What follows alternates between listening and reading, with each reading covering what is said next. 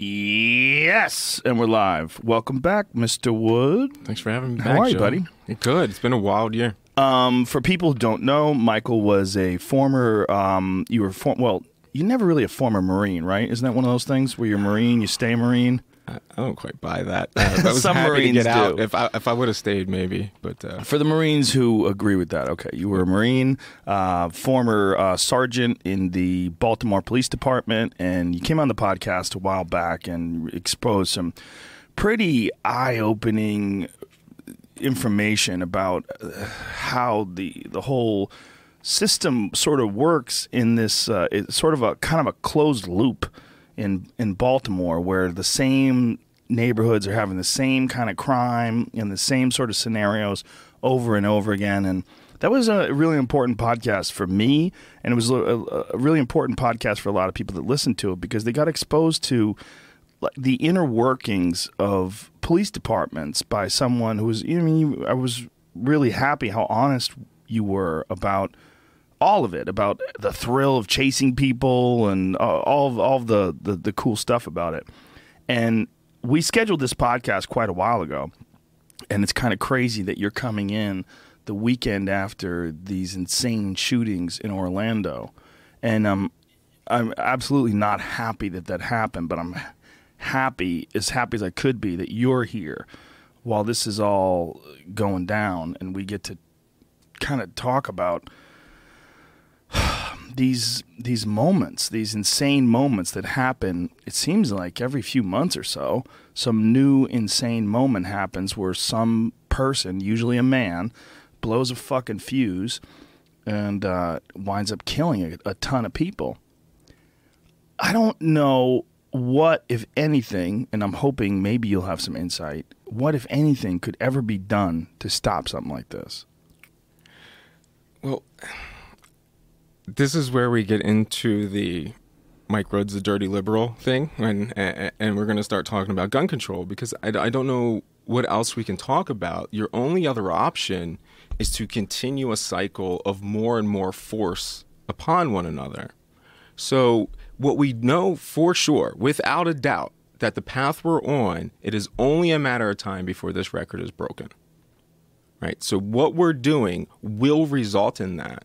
But we have this anti-intellectualism in America that just won't take that evidence and apply it to what we know is going to be the end result. We have countries that have done gun control. They don't have mass shootings. We have mass shootings literally on the daily in America. You just don't hear about them all. So when mass shooting is generally characterized as 3 or 4 more casualties, something like that. But this happens every day in these cities. Does it really? Yeah, you don't hear about it when it's a backyard barbecue shooting in the hood. Right. Yeah, so you could think of it as that. A lot of people don't categorize those as mass shootings, because they think of mass shootings as someone going into a crowded place and killing a bunch of civilians or innocent people, I should say. Whereas they think of those kind of shootings in the hood as rival gangs, people competing over drug dealing territory, things along those lines, which is another point, because you were running for, you wanted to be the head of police of Chicago. Is that still going on? No, I mean, they certainly, the corruption went in, and so we could tell that story real quick. What they did is they did a national search.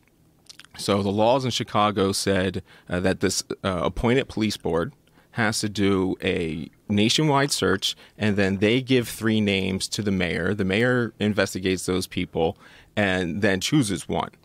So I predicted they weren't going to go with me. I'm too far ahead still, that no one's really ready to take that bite yet. But it's still something we could have talked about, and they would have had the opportunity. I figured they would pick I figured they would pick a black guy who was educated and not from Chicago. That was my prediction, and that's who the police board did choose. They chose a guy from Atlanta who fit that bill to the T. He was going to be the black guy that represents the police department but still totes their line. I'm thinking of a word that everybody knows, and I'm just not saying it, so you can all pick up on what I'm suggesting. You're saying Uncle Tom. Yeah. And some people have an Uncle Tom, and he's a nice guy. So if you have an uncle and his name's Tom, don't worry about it. So that's what they're going to look for, something that will visually seem satisfying, I but see. can structurally be exactly the same. So they chose that guy, and the mayor still said, "Yeah, I don't want that guy. I'm going to choose this guy that didn't even apply," and that's who's the commissioner now. So who is this guy that didn't apply? He was a couple ranks down, already in the agency. He said that he has never seen misconduct or corruption in the Chicago Police Department in his entire 20-some-year career. Oh. He is intimately tied into a cheating scandal in the promotional test. Another thing which you could solve easily. So his friend's wife or something got number 1 on the lieutenant's test, which is extremely qualifying, so to say. And as soon as the information comes down that he actually was the one that was developing the test, had the answers, and then she gets this super high score out of nowhere, and it's when everybody says, "Oh, come on, we've seen this before. We know what it is." Right. So you could solve it. You could retest them. Right. And see who does it. And but of course not. So they're not going to do that. They don't have any interest in exposing things. So if I'm going to come in there and I'm going to say, "All right, that's it. We're going to be transparent," I don't think they're Okay, so now when you say that you were a little too far ahead, what do you mean by that? Well, it seems the people of a city or of any area have to be pushed hard enough to have that change. They have to have that breaking point where they say, "That's it. We're going to do something different." Because what I really push is for civilian-controlled policing. I want you guys to tell me what should be done, which is a huge drop in power. So that would require a mayor that's willing to give in to the people that have pushed hard enough to say, "Look, I'm going to relinquish control of my essential armed wing, and I'm going to give it to the people." And so... Has that ever been done before? Not that I'm aware of. Not in America, it certainly hasn't. So who's going to be the city that takes that leap? It has to come. It has to. We all know it. So it's a matter of who. Well, what they've tried to do in some areas, like in New Jersey in particular, is force these people to integrate more into the community, make them walk the beat, which is you don't hear about that anymore. Now everyone's in a car and you're driving around this closed-up vehicle, whereas before everybody was walking around and you were sort of like, "Oh, there's Officer Mike. He's a part of the community." And it became normal to see these people. They developed friendships with the people that were in their neighborhood that they were patrolling, and it sort of ingratiated them more. I think having a bunch of people that you don't know patrolling your streets with guns in a car, just driving around and, hardly ever getting out unless they're arresting somebody. That's a little odd, right? Well, yeah, but I don't see that the foot patrol is the solution to that, because what they do is they put a facade on it. So they make it look like foot patrol, but it still has those essential underpinnings of being motivated to go and make arrests and to get the stats. So I did foot patrol for 6 months, and that's what it was. It was just being thrown in to get drug arrests. I didn't know anybody or meet anybody. It was still those same pushing to get somebody, put them in a prison cell, do the paperwork, go back out, and do it again. So what we really need is to change the incentives and disincentives so that no matter what the role, we're still going towards that objective that actually serves you. Right. I had Dave Smith in the other day. Excuse me. Dave Smith, who's a hilarious stand-up comedian, and he's also on this podcast called Legion of Skanks. He's a libertarian, very smart guy. But he was bringing up a point about New York, after the shootings in New York where a bunch of cops had gotten shot. There was this sort of cool-off period where they had just stopped arresting people for bullshit. And the bullshit arrests, like loose cigarettes, things along those lines, just dropped substantially. And people were really excited about that. They were like, "Look, this is like a good step. This is really how it should be.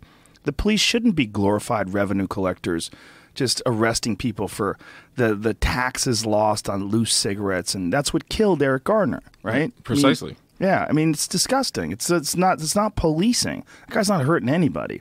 Policing should be protecting and serving, right? Well, I'm really glad that you brought up that instance in New York. So what that is direct evidence against what the head of the FBI has said. Comey, who's coming in, he's pushing this Ferguson effect, right? So the idea around, they're saying, oh, we have crime going up in these different neighborhoods because there's this Ferguson effect that the cops are laying back, so they're not being as proactive. And because they're not being as proactive, then they're not locking people up, so stats are going up. And we know that if you have a theory and there's one situation that says your theory's complete crap, well, your theory's complete crap. And that's what New York was. So New York, they stepped back and they wanted to be like, oh, look how much you need us. And didn't work. The stats didn't show that. The stats showed lower crime. They had less calls for service. Everybody was happier with what was going on because that is, we want to say that policing should prevent things.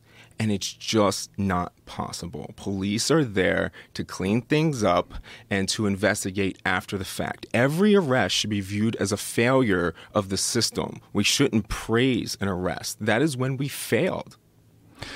That's an interesting way of looking at it. I think another way to look at it that's maybe on more common ground is you're fucking with people.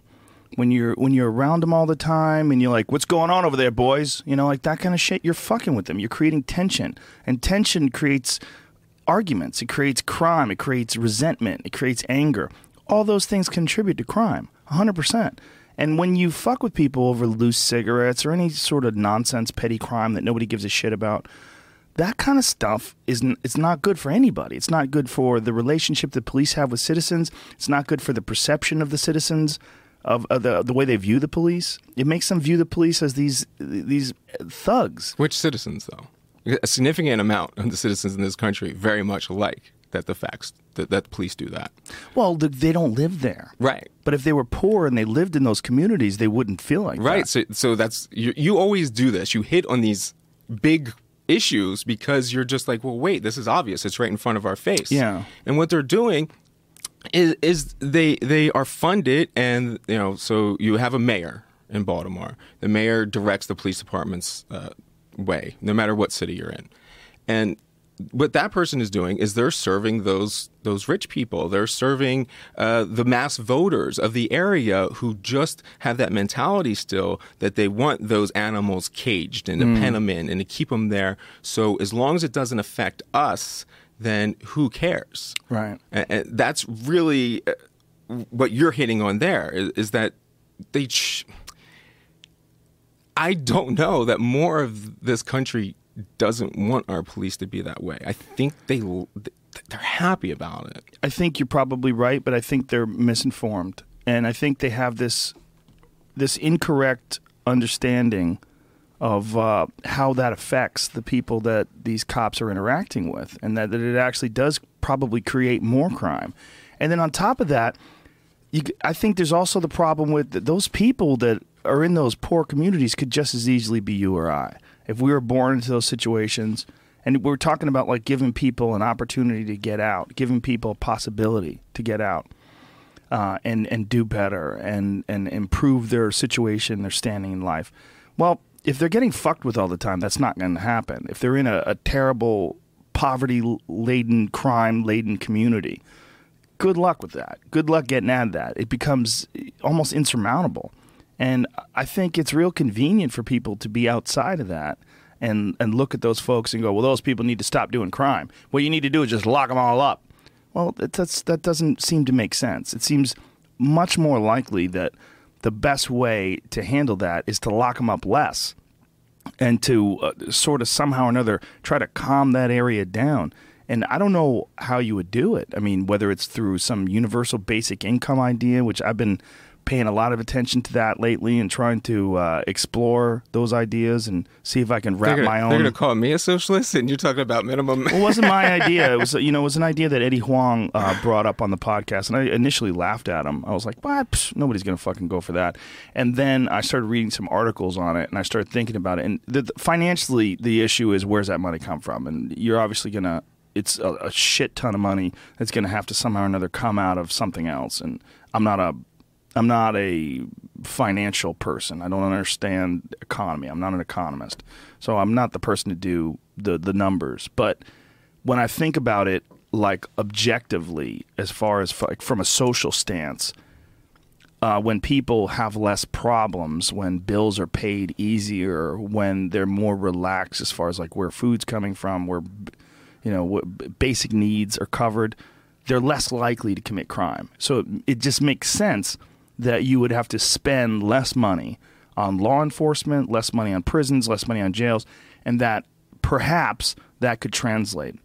There was a great article written by, see if you could find it, Jamie. There's some prominent libertarian who wrote this piece about universal basic income. It's the idea is essentially giving people $13,000 a year. And that if you give Americans, it's essentially $1,000 plus a month. And that if you did that, you would take care of a shitload of problems that we have in inner cities and crime and all this. And he sort of outlined it and made a pretty interesting case for this idea. But, of course, you've got a lot of people that want to go on and on about welfare babies and people that are juking the system and buying cigarettes with food stamps and things along those lines. But it's like this callous sort of approach to dealing with really poor people in really bad neighborhoods. And one of the things that you brought up about Baltimore that made it so disturbing was that black people had to buy houses in these areas. They would not sell houses in certain areas to black people, and that this was like a law, and this was actually written. This was not like everybody conspired. This was something that they actively set out to do. This idea of caging them, keeping them in, they literally did that through paperwork. Right, and that's so things that you're talking about, and like that sociologist that has that study, we know these things. So what you're observing is things that the scholarly community has known for a long time and is trying to get these things out there so that people understand this. It's not even a matter of how much is this going to cost, because we're already spending the money, and we're spending a lot more. This book, this is why I brought it with me, because I just finished going through it. It was just put out. So this is by a Johns Hopkins researcher, Stephanie DeLuca, who's a friend of mine, so everybody knows that I am saying it. But they did a study. They followed Baltimore youth around for well over a decade. I think it was like 15, 16 years. And their paths that they go through. And part of that was it costs $27 billion to America every single year for disconnected youth. So that's just youth that don't have a drive and don't have a focus of and where how they're is going to that go. Money? How does it trickle down? Right. Like so what they do billion. is so they don't chase things, right? So you get stuck in this idea that you can't escape this neighborhood because we have so many blockades in the way. There are stories that go through. They track like 100 and some people, parents having kids in these neighborhoods and moving them out, and what happened to them. And the two biggest pushers for the success of any kid in these cities was that they had an identity project, which means they're finding their passion and what they're going to go towards, because they don't know these passions. They don't know that a photographer like Devin Allen, a friend of mine in Baltimore, can come out and do things for their community and can actually achieve that dream. So once they see it and it's possible, and you start taking the hurdles down, like the hurdles of where they live and the hurdles of the arrest for the bag of weed, or for, like you said, the talking yourself into jail because the cops messing with you every single day and you're saturated with police in these neighborhoods. You start taking down these barriers and these kids excel. And it goes completely against the narrative that we're hearing that these kids don't have motivation and they can't push out. 80% of these kids that grow up in the city never touch the streets or have anything to do with it. They're getting high school degrees at 400 or 500% the rate of their parents. It's just that what we keep doing is we keep getting them behind, and they're still fighting super hard, but we're still throwing more and more hurdles in their way. So the money that you're talking about, how much it costs for these disconnected youths, this is all in prisons and this isn't even prison. What is it? This is just the lack of their productivity from achieving what they can achieve. And what it's costing us to, then take care of what the fallout is in that just that microcosm. We're not throwing in locking up everybody else. We're not throwing in the parents. We're not throwing in all this other stuff. Just youth that don't have a passion. Well, this is one of the subjects that's come up over and over again on this podcast, because I've always tried to figure out what it is that keeps people from trying to socially engineer these environments and make them better for the people that live there. Like, we're always concentrating on all these other countries. We're concentrating on, helping Afghanistan and, rebuilding Iraq and all the stuff that we do, humanitarian efforts all over the world, right? What about our own inner cities? I think they do. I think they're misguided. So what we end up doing is we have this idea that we're rich and often white, and we're going to come in and we're going to like have the handout, or we're going to give them what we want, or we're going to show them the right way. And that's not the answer. The answer is to ask what they want and provide the structure and platform for that to take place. So when these smart people that haven't been in there, they'll look at stats and they'll look at the paperwork and they'll say, oh, we just need to move people out and relocate them. Or we need to, the idea was, all right, well, we'll put them in this big tower and we'll have resources around them, and everything will be fine. And we'll make sure they have their own police department, so everything will be good. But then the police start locking everybody up, and you get into that cycle again because you're not giving the identity project even to adults, where you can say, whether it's comedy or whether it's photography or no matter what, you have to have that goal, that vision, because all they see is that their future is in dealing or in a prison cell, and they keep being told that if they do the right things, they can move on. But when they do the right things, are sometimes good intentions have put up the roadblocks that prevent them from doing that. So, but how do you sort of engineer, for lack of a better term, a whole society? Like, how do you give them goals? How do you expose them to all these possibilities? And how do you set up paths? You just said the word. Expose. Mm-hmm. They're isolated. They don't know. Right, but how do you do that, though? I think social media is helping a ton. Mm-hmm. So they can see and interact with people that are different from them, and they can see, oh, look, this kid from New York, he did get into this school, and he has this job now, and now I can maybe go work for his company or whatever it is. They see these examples of success, and then they start to pick them up and chase them. And that's what the stats in all this book are showing, that it's staggering how much effort these kids are putting in to their goals. It's just that we're actually setting up the prevention of it by doing things like, okay, we charge a black kid in the city, you charge him, he commits a homicide because he was defending his sister from getting raped. But when he gets a prison sentence, we know that prison sentence just slams him. But when it's a white kid from Stanford, you know what happens. So it's kind of this, I don't want to push empathy all the time, but there is that empathy angle, but it's just kind of helping people get where they want to get instead of pushing them where you think they should be. They'll find their own paths. It's like we treat poor people like they're children, and they're not. They're poor people. There's a dude who works at the Comedy Store who was a criminal defense attorney, and he resigned. He stopped doing it because he got tired of when he was bringing cases to trial, if it was a white guy, the white guy would get, 6 months. For an identical crime, a young black guy would get 10 years. And he was like, someone's got to tell me what the fuck is going on here, because all I'm looking at is systematic racism. I'm looking at institutional racism. He was like, this is just over and over and over again. I'm confronted by the same kind of people, the same age brackets, but completely different types of sentences.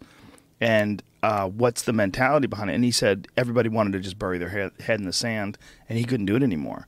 It was so when the guy talks about it, he's like smoking cigarettes and freaking out because it was just 10 years of his life, and it was just too much. He couldn't do it anymore.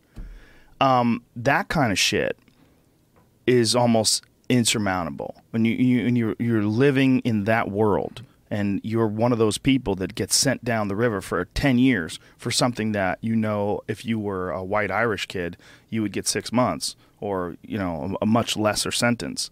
That alone has got to be a gigantic hurdle for someone living in these environments. And it's not saying that people shouldn't be punished for crimes. They definitely should be punished for crimes. But sure about that? They also should be, punished? Absolutely. I mean, should that be our view? Should that be our view, What do you think they should do about murder? Should punish them or just give them a hug? It would certainly depend. on the situation, but I can't help but keep coming back to the fundamental idea that our criminal justice system is based on punishment.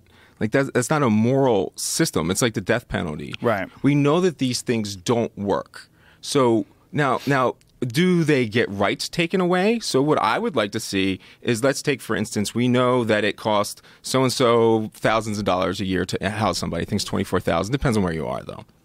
So a college degree from an online school that's accredited, which we can all do easily right now, would cost way less than that.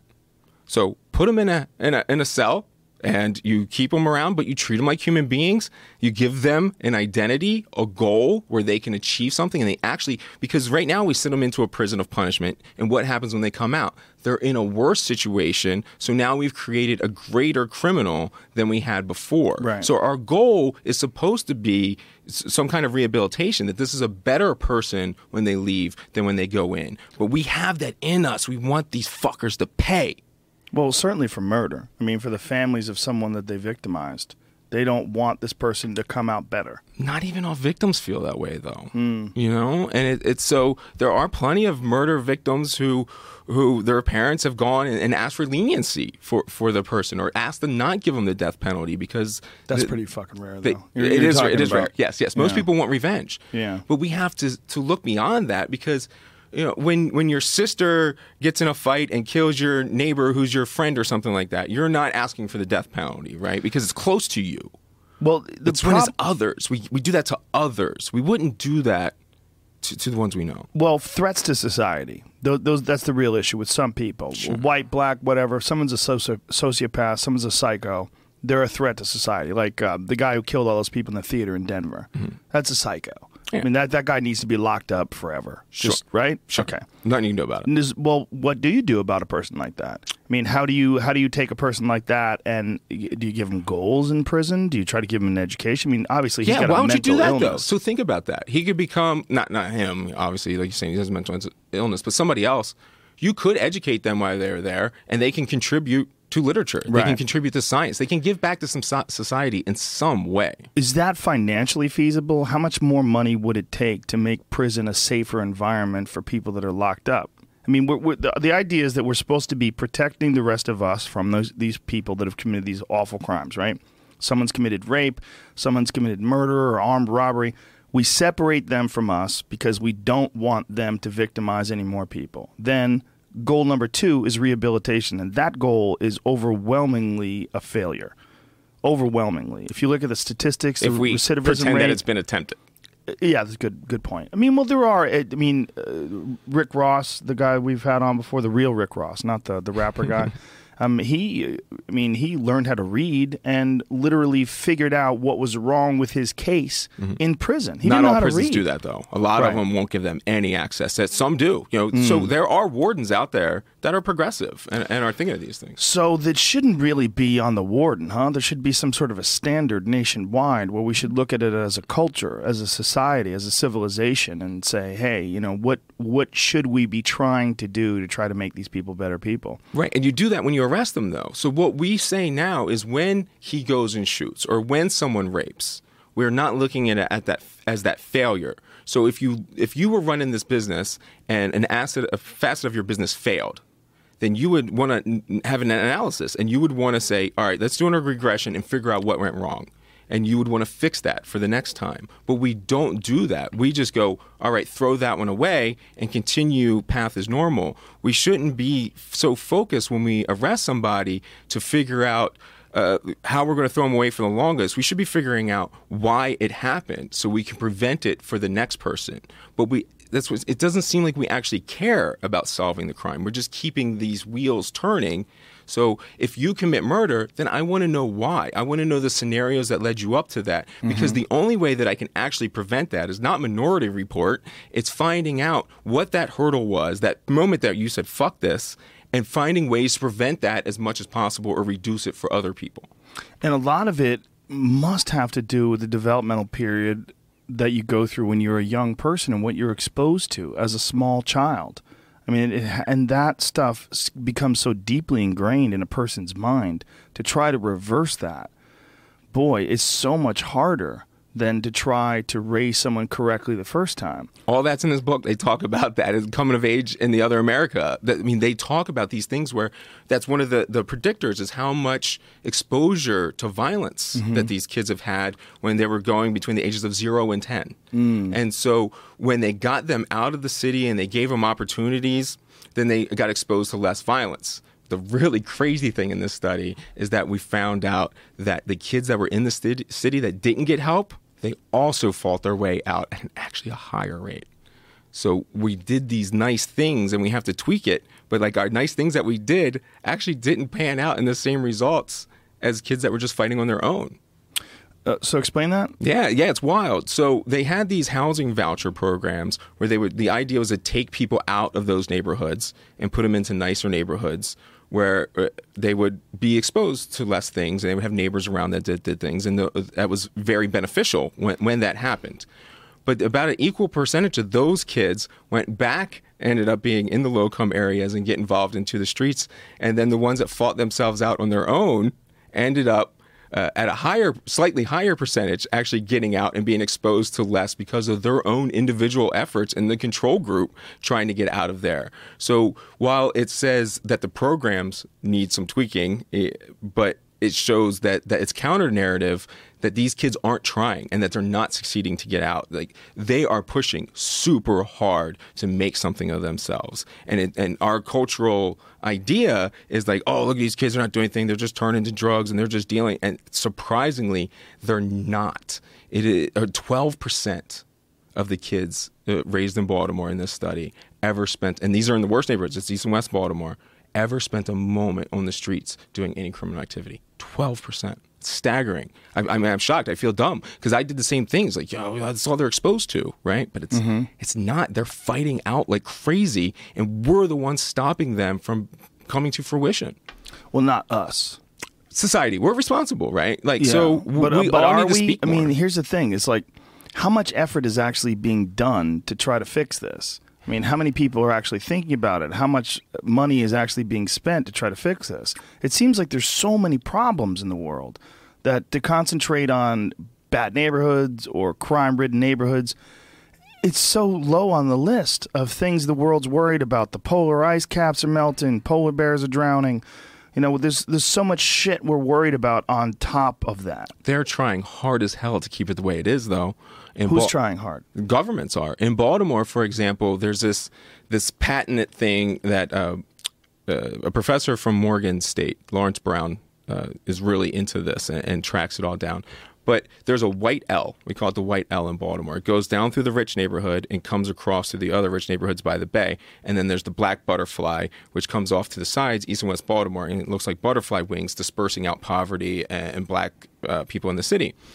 And this is in every single aspect that you're going to find. Where the money goes for schools, where the bus routes are, where the free bus is. Like the white neighborhoods have a free bus, and the black neighborhoods have to pay for their bus. Really? Yes. So we have all these things that no matter what you think of, this white L and this black butterfly come to fruition on where resources are allocated and what problems are. How is that possible that white people don't have to pay for the bus and the black people do? That seems ridiculous. Well, let me tell you that it's the Why neighborhood. is there a reason for it's that? the neighborhoods. You know, so they're not serving the white people. They're serving those upper class neighborhoods. But is it a tax issue? Is it a property tax issue where they spent money for the buses? No, it's all Baltimore City, so all the money stays. So how the fuck could they justify that? They just do it, like, and nobody cares. I mean, it's so people should follow him. It's at BMoreDoc on Twitter. He lays this out in so many different avenues. You have to be willfully ignorant to not realize that this is going on. At BMoreDoc? Mm-hmm. Okay. That's insane. Now, how much of it is dealing with prison guard unions and police unions that are trying to keep business as usual because that keeps people employed? Well, that's a significant portion, and you're seeing that with the NRA, and you're seeing that with the police unions and, like you said, the correctional unions, where and like, see, even them, they don't have these bad intentions, what they have is job preservation. Yeah. Everything comes back to those incentives and disincentives. Right. So they're fighting for their job, and that's all they're thinking. Well, we want jobs. We want safer conditions. I want to make sure that this is a big company that blows up, so they're going to put their money towards politicians that support them. And that's just the way it goes. That's the way it's always been. As long as we have money in politics, you can't get away from that. Well, the most transparent example of that is marijuana. That we've shown time and time and again with a million different studies that marijuana is not dangerous, or if it is dangerous, the danger that it poses is so minimal, it's so small that consenting adults should be able to do whatever the fuck they want with it. And yet prison guard unions and police unions still lobby to keep the drug laws exactly the same way they are, because that ensures that you're going to need a certain amount of guards, you're going to need a certain amount of police officers. That's counterintuitive. I mean, that's dangerous for a society, because that sets up this us versus them mentality where it doesn't need to be, where you're telling people there's a certain forbidden plant that they're not allowed to use. We've decided this. We're going to keep it this way, even though it's completely illogical, even though we know the history of it, and we're going to do it simply because people want to keep their jobs. Instead of trying to figure out what other jobs these people can do.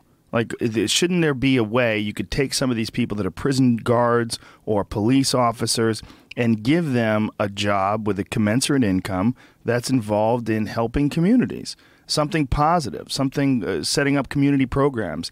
I mean, how many guys that are cops are also into martial arts or into fitness or into something else, or, you know, anything where they could teach people in these communities, set up community centers and give people high-paying jobs to establish really good environments for development and for growing, and give people a chance to be exposed to maybe one of these things that could be these paths that you were talking about. Yeah, I mean, I have obviously I'm going to have zero objection to that. I mean, that's a great way of going about it, and cannabis is obviously the shining example of complete illogic. They just did a new study where they tracked people for 30 years. You know what health problems they found? What? Gingivitis. Bad breath? Yeah, they just didn't brush their teeth Goddamn as hippies. much. Yeah, hippies didn't brush their stinky breath hippies. So that's what the study people said. They said the same thing. Like, well, that probably just because They're we're lazy. in a certain segment of the population, Yeah. and it doesn't have anything to do with the cannabis. That's hilarious. So we know without a doubt that's the case. But what we can do is, so say you still want to do that, and we don't have to change them that far to get them away from the drug war, even though that's probably the biggest chunk that's fucking everything up is the drug war. But if we spend that money, instead of incarcerating them, we can spend the money in education.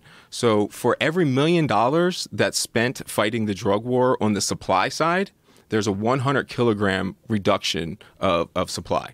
So if you have the kilograms of cocaine coming over the border, if you fight it with force, you fight the supply side, then you get a 10 kilogram reduction. But if you spend that same $1 million on the demand side, educating people, you have a reduction of 100 kilograms. Whoa. So that's another. Where's this from? I don't know. Somebody can look it up. It's really easy. insane. You'll find it right away. That's very logical, though, and it makes sense to me. So we know that if you just educate people, and tobacco is the shining example of that, is tobacco rates have gone down like crazy. Now let's take the Eric Gardner situation out of that. Mm-hmm. The large part of that has been because of education. So you educate people out of drugs. Educated people, like they say all the time, if heroin's on Amazon right now, do you order it? No, I don't order it. I don't know about Jamie. Jamie's a heroin freak. He loves it. He gets a bunch of different styles. He mixes them up. Right. So it's prohibition that messes us up. Yes. And we know that. And when you have prohibition, you're not determining what happens to the drugs. All you're doing is determining who is distributing the drugs, because they will be distributed. The question is it the government, and i.e. the people, doing the distribution, or is it the black market, the gangs, and the mafia? Well, as long as it's under prohibition, it's the black market, the gangs, and the mafia. We literally know this. There's nothing to discuss. Yeah. And yet we continue with this anti-intellectualism and denial that's kind of it runs throughout our society in America. Speaking, about the guns, we're dealing with the same thing where it's just constant. We have evidence, we can prove things empirically, and we still just continue to do the opposite for reasons I just can't get my mind wrapped around. Like I feel like I'm fighting denial, and it's been like a year that I'm fighting this denial and talking on radio shows constantly, but yet, a couple months ago, we pull up the internet and the FBI director is pushing the Ferguson effect, and it's just like, fuck. Like, how do we get past this? Well, I think that we're dealing with two completely different subjects, right? The gun control subject is a very different subject than trying to figure out how to elevate people in bad neighborhoods. The gun control subject is, if you look at the statistics of how many Americans have guns, how many rounds of ammunition there are, how many armed people there are in this country, and then you look at how many crimes there are, how many gun shootings there are, it's relatively small, very small. We're dealing with massive numbers of people. If you... There's 300 million. Finish that thought. Just finish that. Okay, there's 300 million plus people in this country. So if you look at this blip on the map where every few months someone goes fucking crazy and kills a bunch of people, if we really had an armed problem in this country, the logic that the anti-gun control people use would be that you would see way more shootings, and you would see them all the time. If we really had a gun control problem, you have so many armed people. If it was a real issue. But the issue, what they try to say, and I'm not picking a team here, but what they try to say is that what we're dealing with is just massive numbers of people. Massive numbers of people. The number 300 million is so hard for the average person like you or I to wrap our head around what that means in terms of the volume, the sheer volume of people. And how many guns there are out there. There's as many guns, there's more guns than there are people in this country, which is even more insane. And the people that own these guns, for the most part, are law-abiding citizens that don't do anything wrong. Why take away their rights? Because some dude like this asshole in Orlando goes fucking crazy and kills 50 gay people. Okay, you set up a couple of premises there. And one of them was that they have a right to that weapon. Right. Which I'm going to argue to the end of the day that they don't. Okay. The Second Amendment is clear. Well-regulated militia. It's literally clear. It says it in black and white. Well-regulated militia. And even if we go past that... keep and bear arms, sure, right? Even if we go past that, forget that. I'm not a big fan of the Constitution and leaning on it because the world has changed dramatically. 100%. We're in a whole new situation. Rethink with the evidence that we have now. Let's not rely on the document that's on parchment somewhere decaying, right? So written with a feather. Right. That's why that they made it amendable. So the first thing is that they have the right.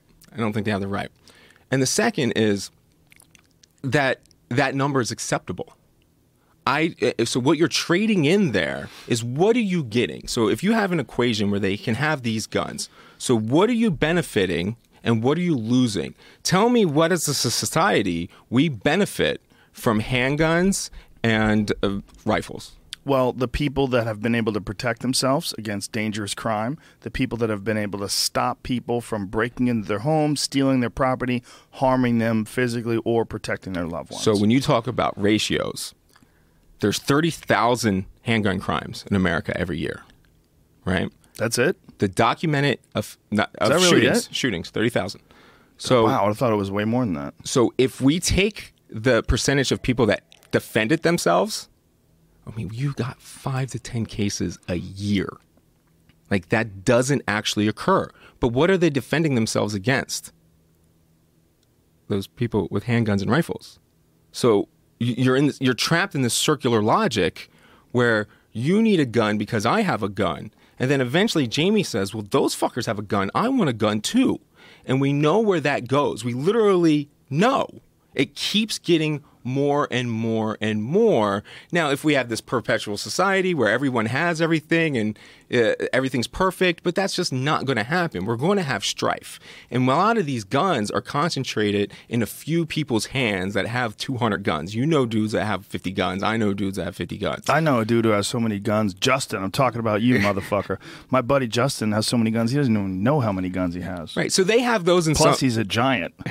He's 7 feet tall, and he has 150,000 fucking guns. So they have them in a safe, or they have them out in rural America. Yes. But they're not even, like, interacting with people, like, to have the strife. Well, he's a firearms enthusiast, and he is also a guy with a squeaky clean criminal record. What's the argument against him being able to be a firearms enthusiast and possess all these guns? Because of what it's done to our society. He just wants to have something, and I don't want to talk about him in particular unless he's here. I know, but I'm just saying it because he's my friend. Right. So anybody, what are you gaining? So there's an equation. And one side of this equation, we have 30,000 handgun victims. We have a society that's gripped by fear. We have dudes that can go get an AR-15 and days later light up a nightclub and do a hate crime. We know that that's going to happen. And we know that as the future progresses, that this 103 casualties of this shooting is going to be superseded by a bigger shooting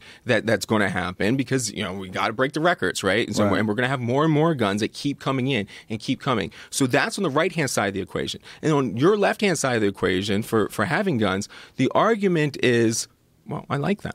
Well, there's also the argument that a well-armed society is a polite society, and that if there were people that had guns in that nightclub, they would have been able to prevent that crime by taking that guy out. There were 8 cops. I mean, that was the same thing in Denver. Like, if there were cops there, but the cops were getting shot. But didn't the cops get to a point where wasn't there a hostage situation? I mean, I don't know the details about Florida, so it's really problematic. If this were true, cops wouldn't get killed. Right? They have the biggest army that's on our streets.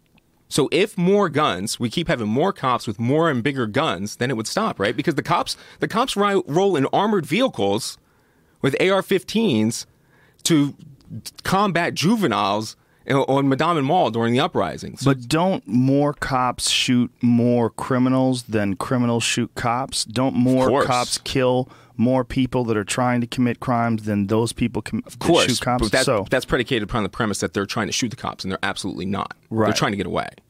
Some of them. Sure. Your ones that are actively trying to shoot cops are super small. Because you got to remember. But you're saying that cops are getting shot.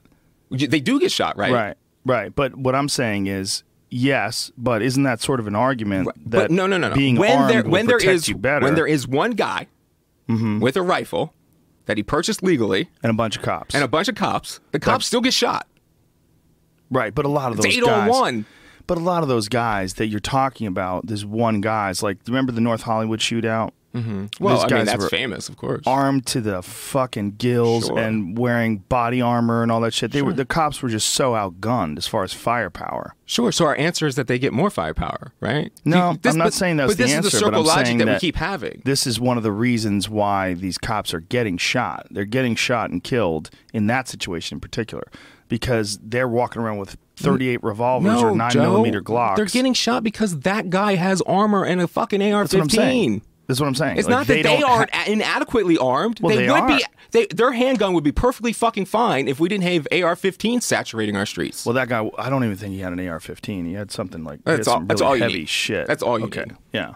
So, like that's what I'm saying. Which, by the way, it's the same gun as an M16, folks. It's a military weapon. It's the same gun that was created. I think it was created in the 50s.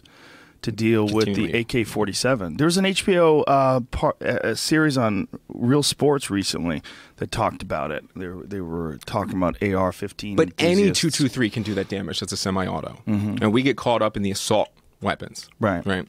And the assault weapons are going to keep you having better aim. They're going to keep you having a higher magazine capacity. Going to be a little more reliable weapon. But a hunting rifle with a 10 magazine clips, that's a .223, and it's a semi-automatic, is going to do the exact same level of damage that we're talking about. So my position on gun control is extremely simple. You want your guns for these other things, like, say, hunting, right? Bolt-action rifles and shotguns. There you go. Everything that you can, that's on the pro-gun side that they want to achieve can all be accomplished by shotguns and bolt-action rifles. Well, yeah, I see that argument, but I also see the argument that hunters would use in that situation, that if you limit the amount of rounds that a guy can have in his gun or the ability to fire off rounds quickly, you're limiting their ability to make a quick follow-up shot on an animal that would kill that animal. Yeah, and so if you have somebody that's that dedicated, right, I don't have a problem with that, personally. So if you have somebody that we want to establish this high standard, so say we have this super high standard where this guy, he can get his big gun that he uses and is well trained on, and he's gone through a super long process of backgrounds, and he's all checked out. That I don't have the objection to that. But like, say his gun gets stolen, you don't get it anymore. You're done. right? So you have to maintain this high standard in order to have such extreme privilege. And I'm fine with that. Like people that have C4 and explosives. You know, there are people that can legally carry det cord and C4 to blow up buildings. They're not a big problem to the rest of society using their det cord and C4 to hurt people. So if that's a unique class of individual. Yeah, I see what you're saying. So you think there should be more stringent testing and background checks on people that are getting guns? Yeah, especially those kind of high-powered ones or handguns. We get caught up a lot in the high power because they're capable of that mass destruction. But it's the handguns that cause the fear in society every single day. Because they're so easy to conceal. Yeah, and that's the whole problem is the concealment, that you can just pop it out and use it. You don't know who has what. And so everyone becomes a threat because you have this small death device on you that anybody can do anything. And it's just like, we got to go back to that equation. Like, what is on the other side of the equation of 30,000 handguns and 300 plus mass shootings per year? The other side of that equation is that ridiculous idea. I mean, if you can figure out something for me other than I like collecting guns and I think they're cool and it's my right, then I'm willing to hear it. I just don't hear an argument beyond that. Well, the only argument is that a person who is not a criminal and a person who doesn't have any ill will in their hearts and just enjoys firearms should be able to have them, just like you should be able to have a truck that you could just drive through a fucking crowd of people with if you wanted to. Yeah, but so the argument there that you can have the truck and the truck is capable of harm, well, so just like a knife. But a knife has a quadrillion other uses. So on that other side of that equation, when you could say, well, what do we need a knife for? Well, it's to chop up food. It's to skin a deer. It's to do 1,000 other things. The AR or something like that is for one purpose and one purpose only. And that's to kill a human being. Well, that was what it was designed for, but people use them for hunting. They're you fools. know that, right? They have a better rifle to use than that for hunting. Well, the thing about hunting with those is that you can pull the trigger many times, like for hog hunting and things like that. A lot of people actually prefer them. Sure. So let's say you even want to do that. Again, we're talking about that higher class person. And so higher class hog hunter. Yeah, higher class. That's pretty sure that's not an actual thing. So you want to go shoot it, and you want to shoot those animals. Right. Go check it out from your Parks and Rec, and go use it. Check it out. Yeah. Check it out. Yeah. You said you just wanted to use it, right? What do you mean by that? Check it out. Right. So say you could store it at an armory. Like an armory that who runs? The government's going to run, of course. Oh, good Lord. Or it could be the private rifle range. Okay. Right. Well, that's how it is in a lot of places in Europe. Right. So we know how to do this shit. Yeah. We literally, other countries have done this. Australia is the shining example. They had one mass shooting, said, fuck this, and they have none since. Right. But you can get a rifle in Australia, okay? And this is something that gets bandied about many times, so I actually had to do some research. It's not impossible to get rifles for hunting in Australia. Super hard. It's difficult, right. Yeah. But Australia also has less people than California and an enormous chunk of land. Yeah, but we have other countries. Take China. China's 4 times our population. Doesn't even hit the radar screen on the amount of people they have imprisoned or the amount of violence they have. That's true. But China is, well, it was until really recently, it's a communist dictatorship that was run with an iron fist. Think about Tiananmen Square and what happens when people rebel against the government there. It's a completely different sort of culture. Is it? Is it different than what happens here? Really, though? I mean, if you stand up against the government, what's going to happen to you here? Well, it's not just standing up against the government. I mean, the people, they don't have much power over there. Neither do we. It's an oligarchy. We live in an oligarchy. We've proven that. That's another thing we've proven. So Princeton did a study where they tracked 19,000 cases of laws that were going on and going through Congress. So what they found out is that public opinion on whether a law gets passed or not, for instance, gun control, which over 80% of NRA members agree with increased gun control and background checks and things like that. We don't get it passed, Congress, at all. It doesn't have any bearing on public opinion, doesn't have any bearing on whether a law gets passed. But if you have donors that care about a law getting passed, then it's going to get passed. And even when public sentiment is completely against the law being passed, if the donors want the law passed, they still have a 30% chance of getting the law passed. I think what the NRA is trying to do is they're trying to prevent the slippery slope. They're trying to establish laws and keep them in place so that establish rights that are already in place, right? Keep them in place because they worry that if you start increasing background checks, if you start ramping up any sort of restrictions on gun owners, that it's a slippery slope that they'll never get back. They'll never get the freedom back. But I don't know what that freedom is. We're all afraid to go somewhere. We don't have freedom in this gun-saturated country. We're all afraid. We're not. Well, hold on. No, we're not. No, we're not. You don't think people are afraid? But no, I don't think people are generally afraid. Then why is to the go to the NRA movies. fighting to keep the guns? But hold on. You're saying we're all afraid, as if every day when you go to the movies you're worried about a mass shooting. Every day when you go to the wall. And we're not afraid. We travel freely. Occasionally things like this happen, and they're horrific and they're terrifying. But people aren't generally afraid. We're not all afraid to do things. I just don't think that's true.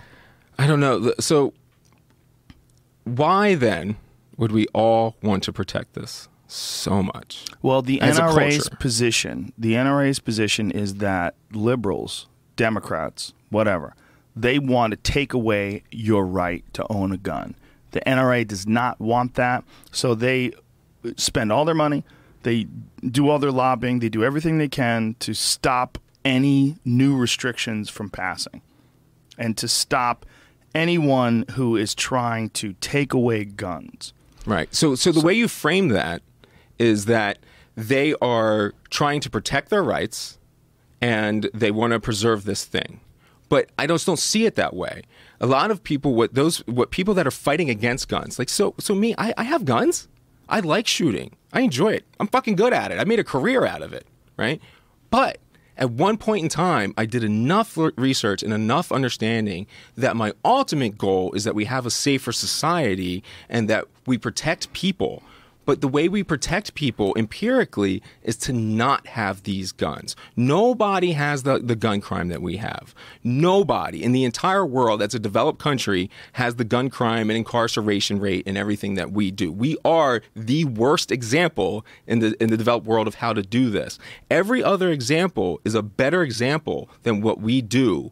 But we're continually trying to stay into this same mold that we know is failing. I want to protect people. And the evidence says that in order to protect people, we can't have handguns and assault rifles I said the damn assault rifle word again. But we can't have semi-automatic rifles out there like crazy that enable society to have that risk. I mean, those on the other end of that stray bullet is a 9-year-old girl who's bleeding out to death in the city. And I don't want to get like rude with people, but the idea that you want to go fucking shoot something, I just don't give a shit about that when you see the destruction close to you. It's suddenly Gabby Gifford can go for gun control after it touches, or somebody like that. Whenever it touches you, suddenly we start to care. If right now a masked gunman comes and starts shooting up the rest of this building and they kill Jamie, we're all going to care a hell of a lot more. Why Jamie? How come you don't die? Because I didn't want to die. You didn't want to die. So Jamie doesn't want to die. Throw Jamie under the bus. Jamie's a good guy. Please, nobody shoot Jamie.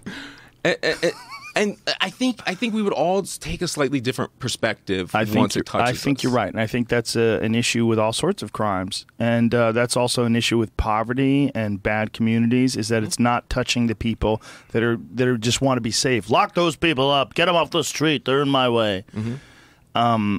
I think you're right in that regard. I mean, I don't know if there is a perfect answer to getting rid of 300 million guns or controlling 300 million guns. I just want to stop making them. Yeah. Let's just stop making them. So one of my ideas. But what about gun companies? Fuck them. They're making How dare They're you? making a weapon of death. I don't care about what they want. So we know guns can last hundreds of years if you take care of them. Right. So if we stop making them, their value will all go up. Mm-hmm. And then we're going to concentrate it. And I know the libertarians will be like, oh my God, all the rich people are going to hold the guns. I get it. Whatever. They're not going to use them. We know that. So let's make them more valuable so they're not worth $200 on the street, so that a gun a disrespect beef or a drug war beef can lead to that shooting. I want to have you sit down with someone who's a gun proponent. Good luck. What do you mean good luck? I've been here for a year doing this day in and day out, challenging everyone from Sam Harris to whoever. They're not going to do this. The evidence is on my side. Well, they're not going to do what? They're not going to have a debate because they certainly would. I could definitely set that up. Set it up. Okay. Well, I could set it up with my friend Justin. Okay. 100% Anybody that you guarantee. can get to do this, please. Okay. Because he needs to give me that pushback that other people need to hear. And if he's right on a position, I will absolutely change. Okay, well, we're definitely going to set that up then. I'm going to bring in Justin because Justin's very articulate, and don't be intimidated because he is a giant. He does have 1,000 fucking guns or something like that. But he's a nice guy. He's a very nice guy. He's a good buddy.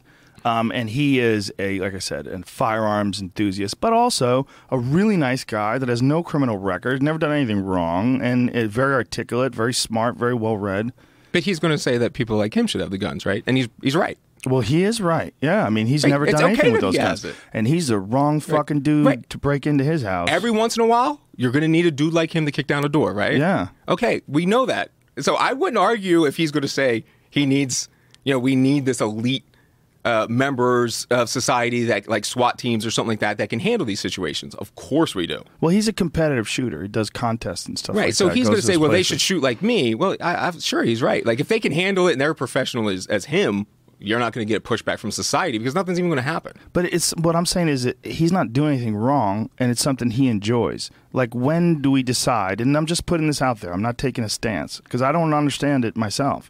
And people saying that I'm anti-gun or pro-gun, or I'm pretty neutral on this. I also own guns, but I see the problems. I definitely see when something like this happens in Orlando and some crazy fuck can go in and just shoot up a nightclub and kill all these people. We got a real problem. I don't know how to solve that real problem.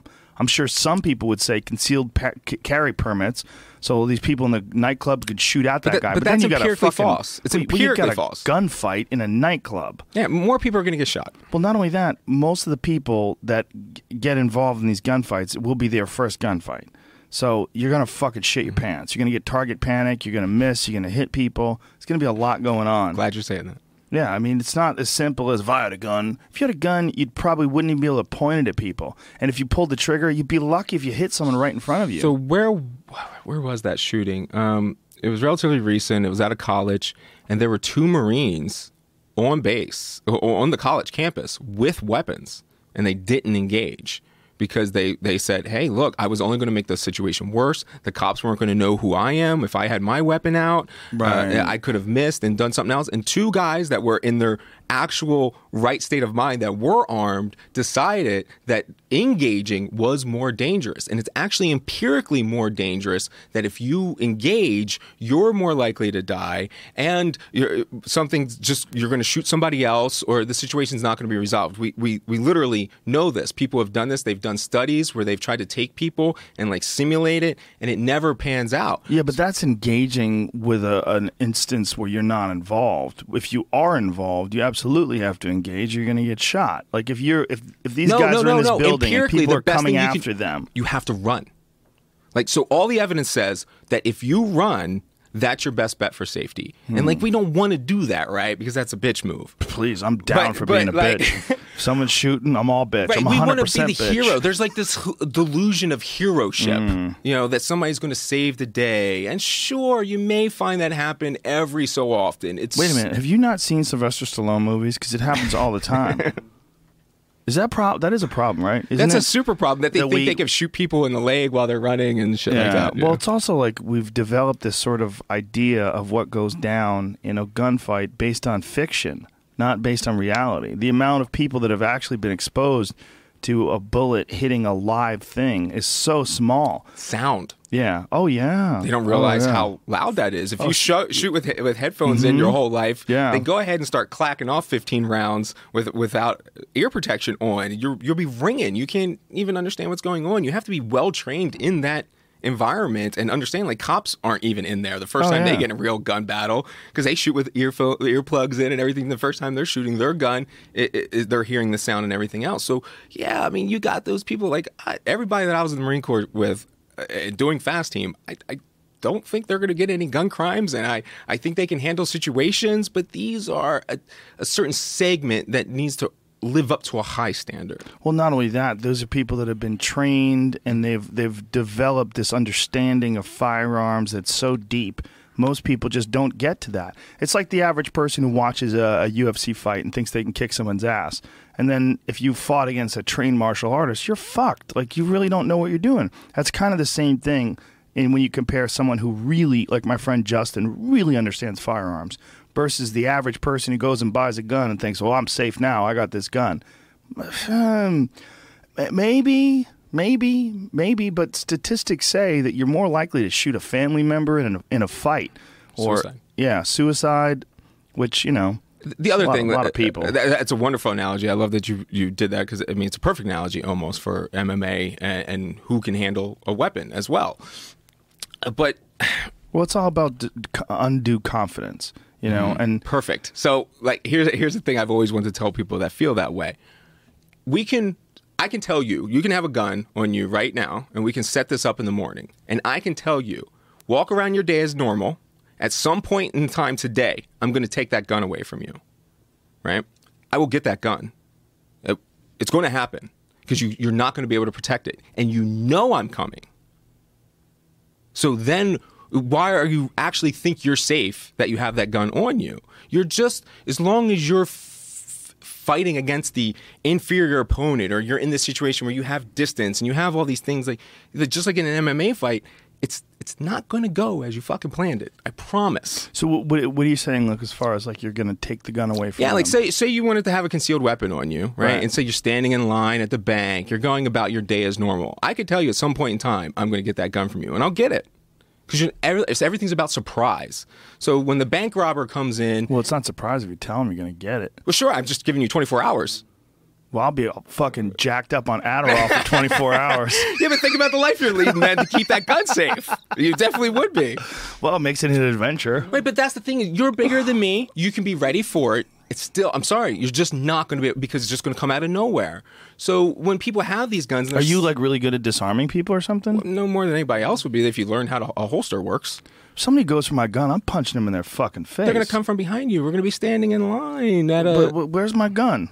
Right Is there it on your behind hip. me? On your Is hip. it right here? So they're going to come from behind, they're going to grab it. Sure, you can easily do that. But how hard is it to get a gun out of a holster? There's certain holsters. As long as you know how the holster works, it's cake. Okay. What is that one holster where if you yank on it, it doesn't work? The triple retention holsters, yeah.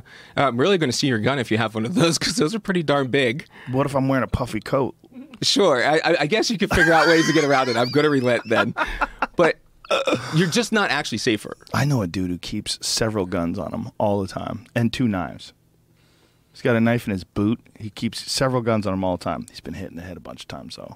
It's just some people think you can't think that that's what's going to make you safe. It's your mindset. It's your awareness of your surroundings. It's your ability to make logical decisions. Okay, but you're talking about a very specific case where someone's trying to take your gun away. Right, but that's the thing is you're in a bank. Right. I don't even need a gun because odds are there's going to be one there. And that's what we have. So, like, a big thing with policing is you don't get into, like, jiu-jitsu kind of wrestling matches because of that gun, right? Because no matter what fight you're in, there's always a gun there. And it's the same thing with non-cops, right? You don't want to get in a fight as a cop because if the evidence shows statistically that if they get that gun from you, they're going to use it on you. Right. That's going to be no different from you. If they get that gun from you, they're going Right. to use it on you.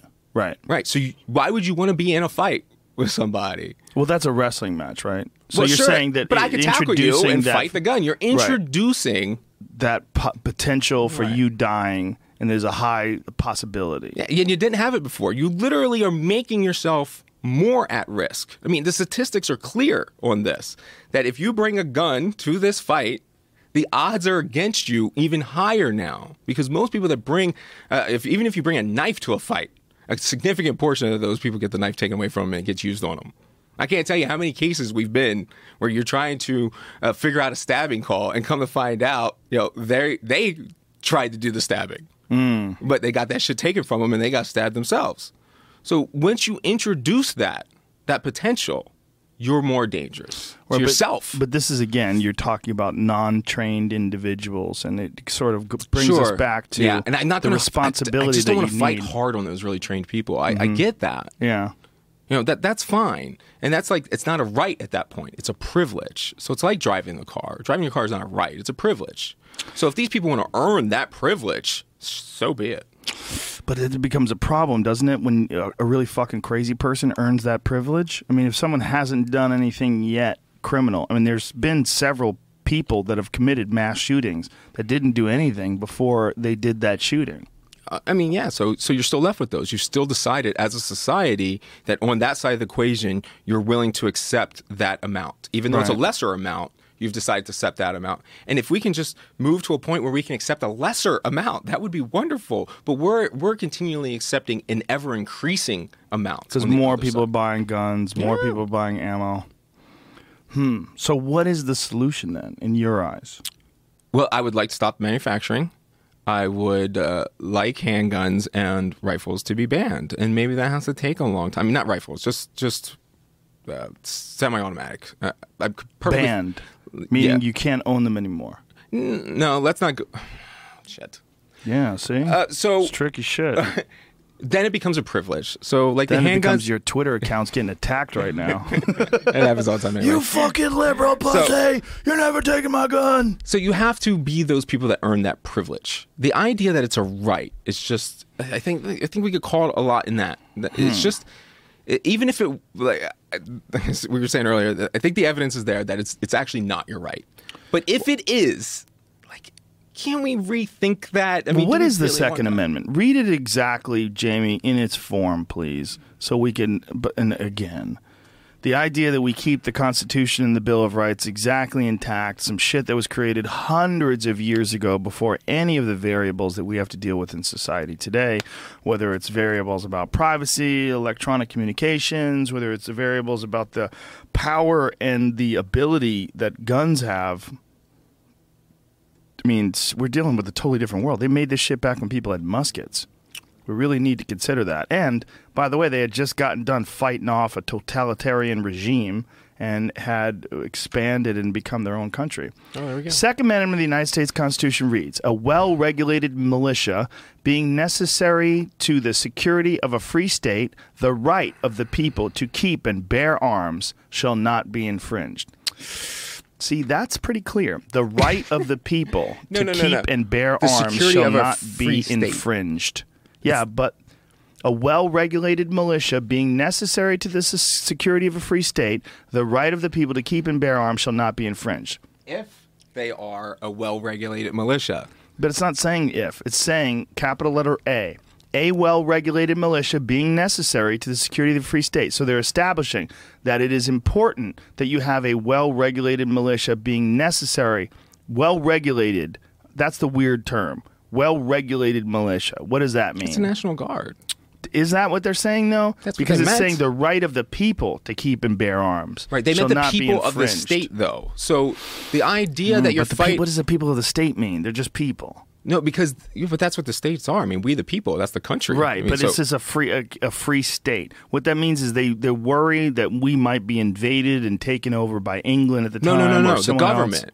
Or the government. Any government. So it's against the federal government. Right. So that's a state being able to defend itself against the federal government because they still were lingering with that from Britain. I don't know if that's what they meant when they said a free state. Is that what they could pull that up again so I could see that, please? It's kind of weird arguing about this because if we had to do this over again, I mean, this is obviously something that was established, as we said, a long time ago. If we had to do this over again, if we had to establish new amendments or new rights, I don't know how we would rate. But that's a prepositional phrase, a well-regulated militia. That means everything after that is in regards to a well-regulated militia. So if I said, and then Joe, and everything in that sentence would be about Joe, it's a prepositional phrase. I mean, that's exactly what they mean. Well, a well-regulated militia, meaning that there's a bunch of militia, meaning regular people, civilians gathering together to form some sort of a makeshift army. Yeah. Being necessary to the security of a free state. Now, when they say a free state, this is back when, what were there, fucking 3 states or something like that? I think 13. Is it?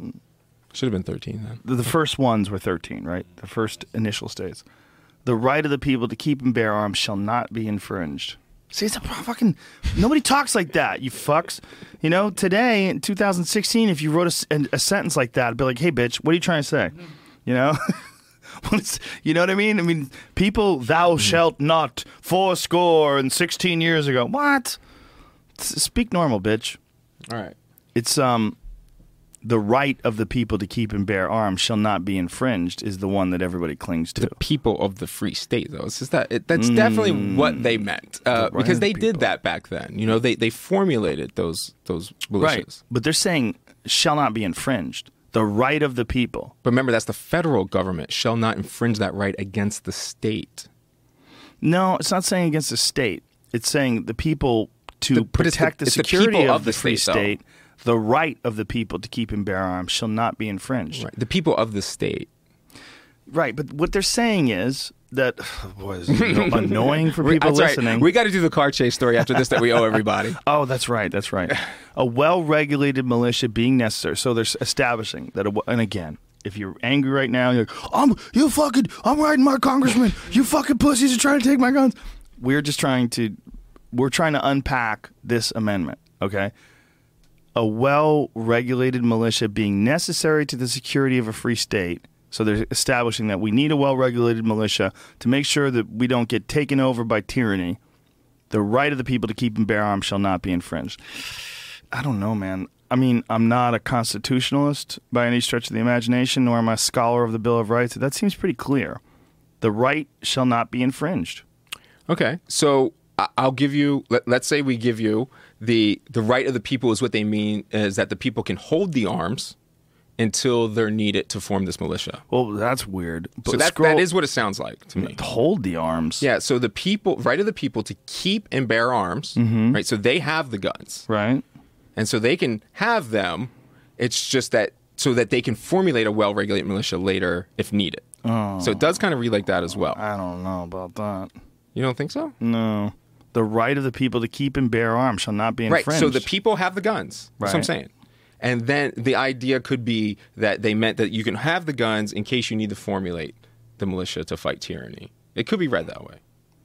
In case? Yeah. Well, it's just not giving you any options. It's saying shall not be infringed. Scroll down. What is it saying? What does the Second Amendment actually say? It says the exact same. That's what I was looking for more stuff on Wikipedia. What is the definition, a modern definition of the rights granted by the Second Amendment? Is there any sort of legal breakdown? Nobody's agreed on this thing. Yeah, it seems like these cocksuckers that wrote that shit, they've made it so weird. Right, but even if you can get them, they certainly weren't talking about AR-15s, and they weren't envisioning a government with 5,000 nuclear weapons.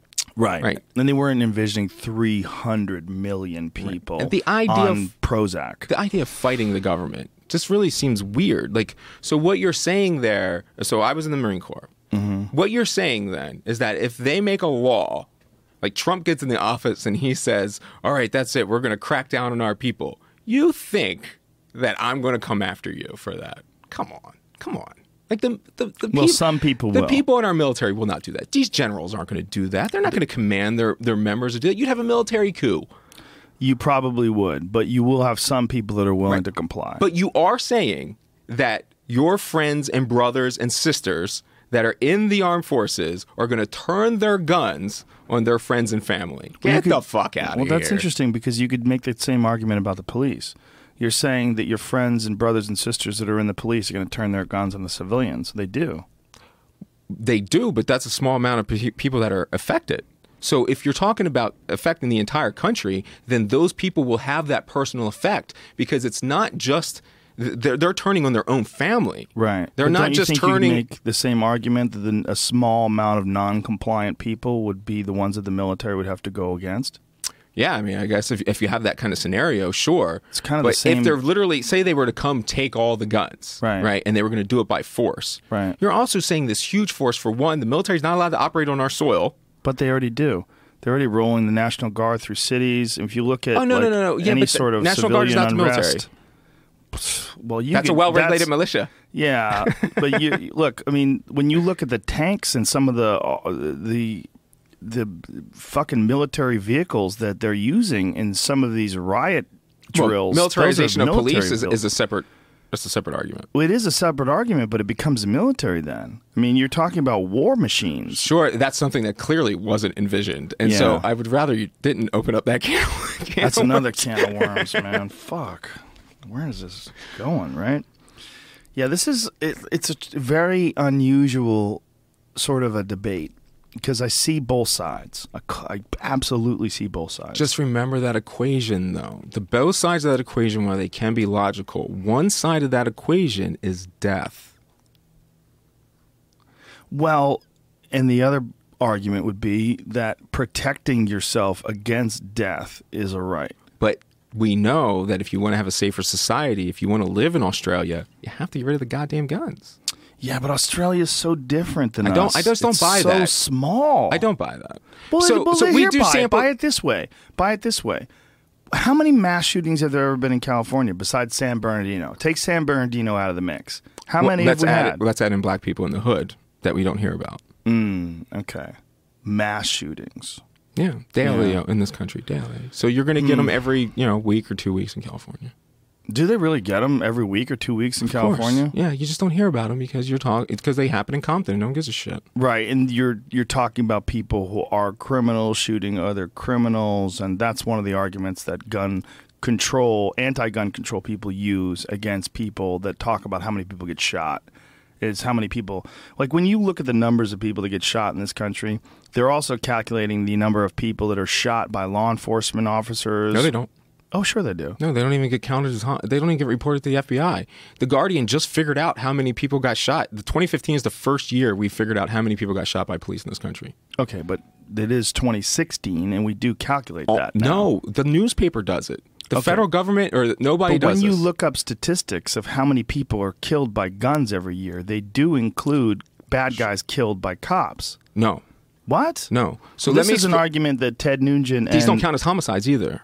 Well, we're not talking about homicides. We're just talking about if they kill them, deaths. It doesn't count. It doesn't count. No. It doesn't count against our homicide count because it's considered justified. Well, justified homicides don't count. But deaths, I don't think they use the word homicide when they're counting firearm deaths. Interesting point. Let's follow that up. Because this is what Ted Nugent and Piers Morgan, I can't believe I'm using Ted Nugent as an example. Or Piers Morgan. Well, he's a piece of shit, but what his argument with Ted Nugent, he got shredded in that argument because he went into it unarmed with facts, and Nugent spews this out every point he can. And by the way, he would argue with you all day. Sure, but that's arguing with a crazy person. He's allegedly a little crazy. Let's not go with allegedly. There's certain people I'm willing to call out from time to time. That'd be one of them. You think Ted Nugent's crazy? What do you think is crazy about him? Have you seen him talk? He's clearly crazy. He's going to argue that until the end of the day. He's one of those people you can put the evidence in front of him day in and day out, and he'll just move the goalposts, and no one's interested in having an argument with somebody that's just going to continually move goalposts. I don't know about all that. I don't know if he would move the goalposts. Well, we'll see. The one thing that he makes coherent arguments about is, in fact, against gun control. What do we got there, Jamie? I'm halfway looking through something, but I got this from the Washington Post, this article that starts with the year of 1,000 people nearly being shot by police. That sound is annoying, but it says right here, they sought to compile a record of every fatal police shooting in the nation as of in 2015, something no government agency had done. It started after Michael Brown's shooting. Is when they started looking into it. So British newspaper did that.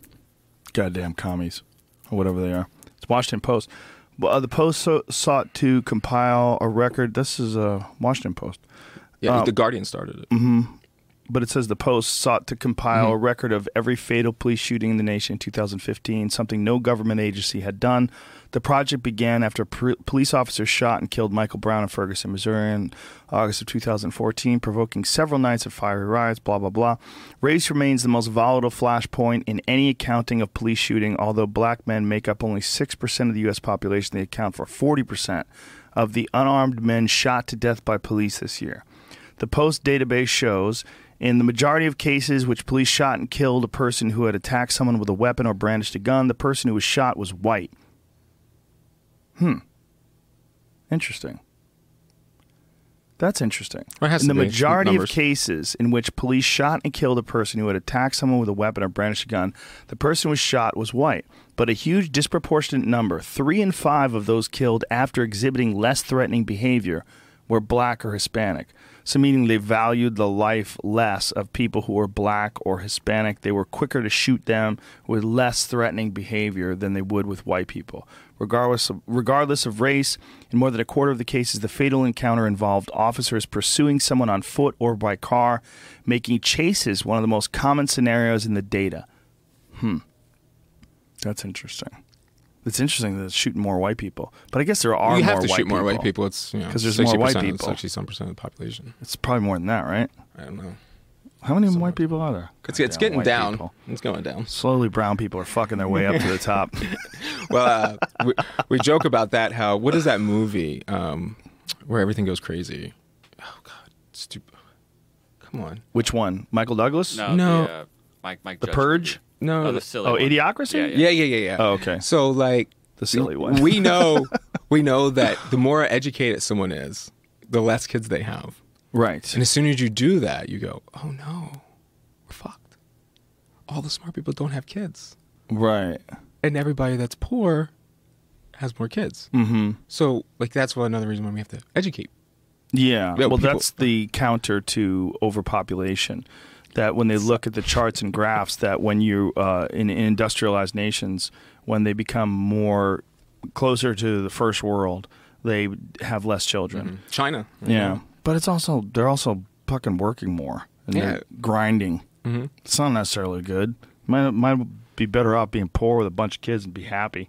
All right, so we know that the most likely time to get to a shooting is in a chase. Yeah. So we owe a chase story, and we should lighten this shit up a little bit. Okay, so this is a story. This is a story that we just got sidetracked from the first conversation. We were in the middle of talking about it, and we never got to it. Right. So, all right, we were talking, Jamie and I, earlier about it. It'd probably be pretty cool. We can probably pull this up on street maps. So let's go to the 1800 block of West Pratt. We can actually look at it. Okay. It'd be interesting. So anybody who's got their finger on the send button right now, ready to send an evil email or a Twitter, just relax. This is a debate, folks. This is a conversation. I know you wish you were here so you could yell at Mike or me. I don't know. You said you made a couple points that I didn't even think about that were pretty darn liberal. I'm pretty liberal. I'm a fucking confusing motherfucker if you're trying to pigeonhole me. Okay. I'm a liberal hippie who owns guns and hunts and loves weed and gay people. I love everybody. All right. I really do. Can we go to... Okay, so this is the... right, so go down to that red awning and turn around. First of all, how dope is Google Maps? It's wild. Crazy. We're traveling through Baltimore right now on Jamie's computer. This is madness. I mean, we're seeing people's license plates and shit. That's so weird that they can do that. They can just zoom in. Okay. They've caught people coming out of whorehouses and shit. Yeah, they have. People have sued. Because the Google car drove by? The Google car drove by right when they were just lighting up a cigarette. All right, face to the left, Jamie. Okay, so this is a really dilapidated neighborhood in Baltimore. We don't need to necessarily see it, but we're dealing with DA space HOOD. Okay. I'm sorry. Go left and go down the street a little bit more. By the way, since we're talking about Baltimore, shout out to my brother John Rollo of Baltimore. All right, so this is one of my... Ground control, MMA, go there, learn how to fight. All right, so I'm going to tell the story. If I could get my bearings right, because it doesn't seem like I'm going to be able to pull it off. It's okay. All right, so anyway, I'll just tell the story. So one of my favorite times ever, best night I ever had as a cop. We were working the major case squad, and we had been assigned a new VRO, which is a violent repeat offender target to go after. You're going to hear a lot of these. A lot of chiefs are starting to push this out again, which is the violent repeat offender, where they have people with. So they do like this predictiveness that these are the people that are likely to get shot or likely to do shootings or something like that. So we want to focus all of our enforcement efforts on them to get them on anything. Doesn't work. But regardless, that's what I was doing at the time. And we had a guy set up there's a bar, and at the bar, we knew that this gang would go in and out of this bar. So we had a guy sit in covert in a van, and watch the bar, because our whole intent was to take pictures, document who was going in, try and see some associations. And me and another car, we were hiding away, just waiting to see what he would report. Maybe we could follow somebody, things like that. And we're talking, and it's been hours. We're on like hour 10, sitting there, nothing going on. And we had a secure channel, so we could just talk back and forth on our radio. And they're talking about sports or something. It had to be soccer or baseball, because it was something I didn't give a shit about. So everybody's bitching, going back on the radio, just talking, trying to pass the time. And then the guy watching in covert, he goes, you finally hear him come over. He said, guys, would you shut the fuck up? Shut up. They're robbing the store next to me right now. I'm watching them. I can see that it's a silver 38 in the dude's hand robbing the store. Shut the fuck up and get over here. So we're like, all right. So he's calling it out, and these guys running, they get into a getaway car and go around the block, and we get behind them. So we're following them, and they, this is a fresh robbery. So they got handguns in the car and everything. Do they know you're following them? No. So we have unmarked cars, and we're following behind him, and we're in this area where you have the one district to the left, to the west, the southwest. You have the western district to the north, and you have the southern to the left. So they call it the tri-district, but we're kind of in this area where our communications are going to be weird, because these are all different channels. So I'm riding with the sergeant. I was a detective at the time. And I say to him, I'm going to get on the southern channel. You get on the southwest and coordinate. That way we can call this out. So I get on the radio, and I'm calling. I'm like, I need a 1031 on the southern channel. And everybody keeps talking. I'm like, we're trying to follow him. I need a 1031 on the southern channel. And I look at him, I'm like, why the fuck won't they shut up? Like, I don't understand. He's like, because it's a 1033, you fucking asshole. Like, oh, okay. So I get on the radios. All right, 1033. Yeah. I don't even know what a 1031 is to this day. So 1033 is an emergency. So I get on there, and we're calling it out. The car is going west down Lombard, and we're following it, and we're coming up to the shopping center. Turns left on the shopping center. The car is full of people. It goes through the shopping center, and it stops at a stop sign, but there's a car in front of it. And we're thinking, all right, we're going to have to light it up here. But that car, like, it always moves, right? As soon as we hit the lights, you can bet that car is going to move. Right. So we hit the lights anyway, and the car stops in the front where the stop sign is. Shit. So they can't get past. Right. So they all bail out. One runs to the left. There's 4 people in the car. One goes one way, one goes back the other way, one goes forward, one goes behind. And I jump out of the car because all right, so I leave my radio by accident. I drop it. Oh, Jesus. Because let's be honest. I see a guy running with a gun out of a car, and I'm still like in jackrabbit mode. I'm going. Well, that's when people shoot people, right? I'm getting him. So I take off without my radio, chasing this dude going behind the shopping center. The sergeant, he forgot to put the car in park. So he knows I don't have my radio. He's starting to panic about where I'm going. He has to dive back into the car to put it on park so it doesn't hit the suspect's car and then the non-suspect car in front of them. Everybody goes running. I'm chasing behind him, and I've got my gun out, and I'm running, and I'm saying, hey, I'm going to fucking shoot. You better stop now. But I could tell when he's running, he's fucking pure panic. Like, I had a moment of empathy for him. Like, he was just like, fuck, running with that gun in his hand. I'm like, yo, you better drop it. We're running. Some guy comes out of the woods from behind the shopping center. It's a fucking cop from the Southwest who heard us on the radio, playing clothes cop. So the guy throws the gun, and he tries to throw it up onto the roof of the building, but it like pathetically just hits the building and falls down. And the guy coming out of the woods, I yell at him to get him while I run and go back and get the gun. You got to get the gun first if you're smart, because that could end up with somebody else's hands or whatever. And we get him back. And so at that moment, unbeknownst to me, all those districts were like all coordinated. It was like this moment of serendipity in policing. Southern District Patrol came up and got one of the guys, and like Western Patrol got one of the guys, and Southwest Commander was in the area, was there, and the drug unit was there helping me. And we caught every single person, bring them back. We got like 4 guns. We get everything. We roll them over. It's the fucking people we were looking for. by mere coincidence, half the gang that we were looking for to go into the bar robbed the store that was next to our guy in covert, and we started our case there, which ended up being completely successful because we had this huge jump start of just dumbass luck.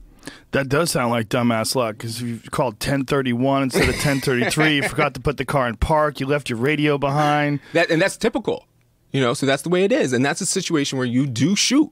Like, people shoot in that situation. Right. But people think I haven't been there. Who are these people that think you haven't been there? You know who they are. They're all over the internet, the Twitter trolls and stuff. Or people that want to get credits to other cops. They think, oh, you're just talking about Baltimore. You've never actually done anything. What did you actually do? And those are the situations where you get into these shootings. Right, where you could have easily shot that guy who was running with the gun, and that's what the statistics show happens a lot of the time. That would have dramatically affected me, dramatically affected him, and everyone around. But what this kid was doing in the end was being part of a drug deal, trying to do robberies, trying to fucking eat and survive.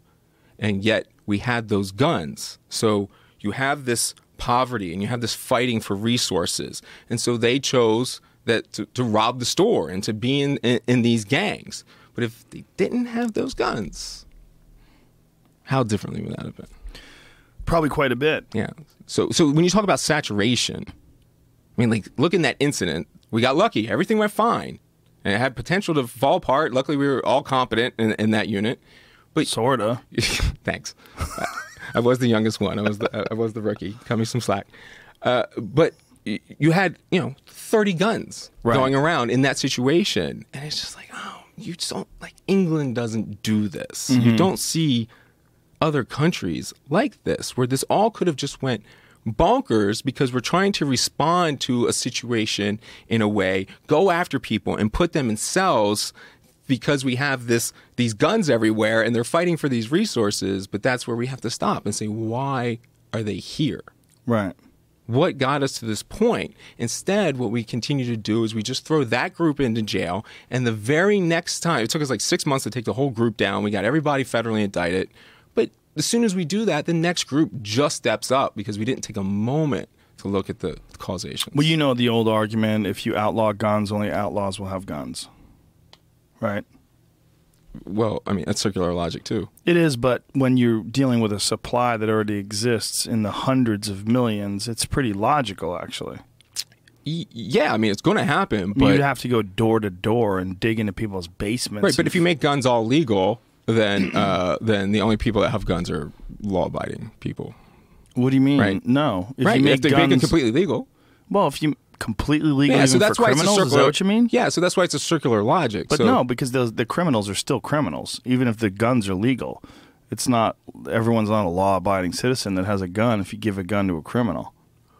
Right, but if you don't have the law in place to make it criminal, and that's the thing, we're saying, well, only bad guys will have guns if we outlaw them all. Right. Well, yeah, because we outlawed them all. That's just, it's circular logic. So if we have the law first, because you're not changing the gun ownership, you're just changing the law. Right, but we've already made it illegal for people that are felons to possess firearms.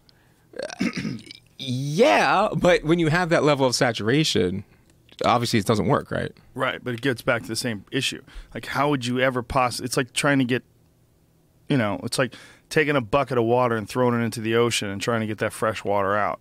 How do you get out the guns that are in this... Just stop adding salt. So that's the thing. It's we can't instantly solve it. We just have to stop doing it the wrong way. That's like the drug war. You've been into the drug war, so without a doubt it doesn't work. But what are we still doing? And it's not. Well, we're slowly moving away from that. Sure, but we can stop right now. You can literally just stop. Just as quickly as we started it, we can say, okay, we're not going to imprison people for those offenses. If they get into crime and they shoot somebody, well, then go after them for the shooting.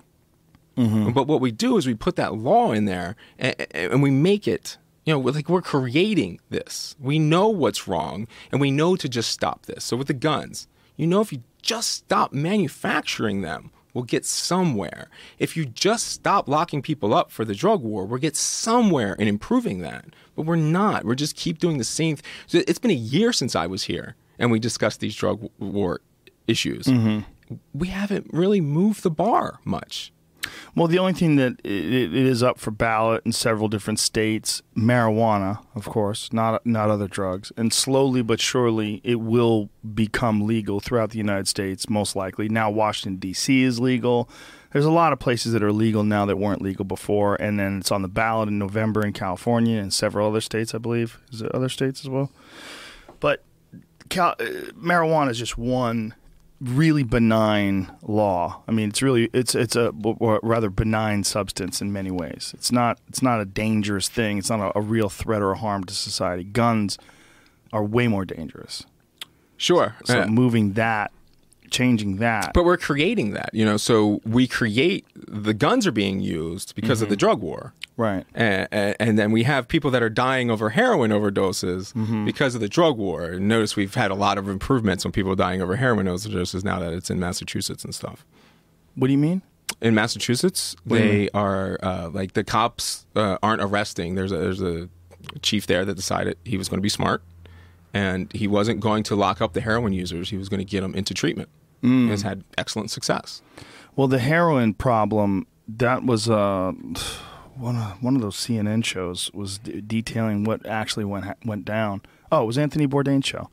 They were talking about how what really happened was so many people got addicted to OxyContins because of prescription drug companies pushing that shit where people are like little small minor injuries and they're prescribing pills that are opiates and highly addictive. They're no different than heroin. Yeah. I mean, like literally, they're heroin. Yeah. And so that's money and politics issue again. Yeah. We're not fighting those drug dealers who are getting everybody hooked on heroin. We're fighting the drug dealers that are in the cities still. Yeah, that's a gigantic issue, of course. And then these people, when they started to crack down on OxyContins, that is when heroin moved in to take its place because these people were sick. They needed their pills. Right. They didn't get their pills, so then they got heroin instead. Right. Yeah. I don't know. But, I mean, so... you want to move on to some reform measures or what's been going on the last year? Yeah, definitely. Yeah. All right, so let's talk about what happened as the year's gone on. After I left here, obviously people picked up and had that, the Joe Rogan effect that everybody always talks about. When after they talk to you, other people started to pay attention. And I went back to Baltimore, and this dude sends me an email. And it says they arrange it through Leap that he's going to come visit me, and he wants to talk about a movie. Oh, Jesus. And so he comes. That's how they corrupt you. He comes. Hollywood gets you. And we talk about some of these ideas, very good movie idea that he has, trying to kind of put some of these things into an emotional appeal that people can understand and comes close to them. But what that did is it pushed me to get more involved in Baltimore so I could get the other people involved in the project that would have good ideas and would really know the streets well and would know the activism path and what was going on with Black Lives Matter and everything in there. And so I reached out to a bunch of the activists and we started forming these tight-knit groups. And come to find out, this dude doing the movie is Matthew Kosovich. And I don't know if he's going to do it yet or not, but he's like this big star in France and thinking about doing a sequel to a movie he made called La Haine, which really talks about these kind of things in France. France had very similar hypersegregation problems and ghettoization 20 years ago and ended up having riots. And they did a lot to fix it. And that's what he's kind of doing, like a 20-year reunion of that. But getting involved in Baltimore and meeting everybody, I really have been like in a school of understanding of what the cities need and what people are trying to fight for and what the Black Lives Matter movement really means. I just didn't. I had a lot of those same preconceived notions of like, being a white hero kind of thing where you go and you help and like you're bringing your skills down and you don't realize the things you're saying and how you play into privilege and things like that. And going in there with them, I my walls against Muslims got torn down because I ended up meeting Muslim activists who were really using religion to do the right things, the good things, the selective, of course, but getting involved in the movement to the point where we're having these groups and we're doing things like having panel discussions, and we did like stop and frisk for people so that they would see what it was like to actually have somebody come up on you and search through your pockets. And we've been doing documentaries. We've been doing protesting where I met this lady, Tawanda Jones, who her brother was killed by Baltimore police officers a couple years ago. And she's been protesting every single Wednesday for 2.5 years, fighting for her brother, Tyrone West. And I guess that's why they do it on Wednesdays. And he was beaten to death by Baltimore cops, like literally beaten to death. And we wanted to have things like where we say, why don't we have people protesting good? Why is it always got to be like burning down the CVS or something like that? Where's all the good people? And like, I was just flabbergasted that they were everywhere in what everyone thinks is the worst of neighborhoods, was just filled with people trying to do the right thing and trying to fight for justice and doing it in the most peaceful manner. Her brother was beaten to death by cops, and what she does is peacefully protest every Wednesday for 2.5 years and doesn't get any attention for that. When they have other cops those same cops beat this guy Abdul Salam in front of his kid, doing the exact same kind of aggressive enforcement. And what it opens up, kind of winded way of going about it, is I got to see the other side. And that really has affected me. That being a cop, you lock them up and you put them into the cell, or you take them to court and the case goes or whatever, and you don't think about what that does on the other end. You never see. And then I got involved in the communities and I saw the other side. I saw what it was like for a guy that came back from being in prison and in solitary confinement for 3 years and having no hopes of resources, like not getting him jobs and having to fight just to get anything because he had that record. You get to see that those people you locked up, like they have families who were profoundly affected by everything that happened, and they're gone for these years. And it's been really like, I get aggressive, and when we're talking about these conversations about guns and like, because those deaths on that other side of that equation, that shit became real as can be to me. Like, those are people now that I know, and I know the families of people who were on the other side of that, and it's really pushing that. That's what we need to just really do. We got to stop being these tribal creatures that can only see those fellow humans that are right with us, that we associate as being our team. Like, we're all that team, and we have to start having empathy for what these things do to other people. And we have to see this. Cops don't see what their actions do in order to step up and say, hey, we shouldn't be doing this. We have to get out of this denial bubble. And being involved in the city has just given me this huge check on all my privileges and everything that we have. We don't understand how much advantages we have in life. It's ridiculous, the amount of factors that people have to fight against that we can't even register. And this is all fairly new to you? Yeah, man. I mean, like, I saw it evidentially, but to see it in person, like the work that, so the photographer Devin Allen, you can pull up Devin Allen. He took a picture of my daughter that's from a protest that's going to be in. And he's doing this project now where he took the Time magazine cover shoot. So if you ever saw the Time magazine during the uprising where it says 1968 and it's crossed out and says 2016 because it looks, he took that picture as a young black kid that used to be a drug dealer who picked up a camera as his identity project kind of thing. He didn't know what an identity project was at that time. I didn't know what an identity project was at that time. But he picked up the camera and started taking pictures, and he got that picture.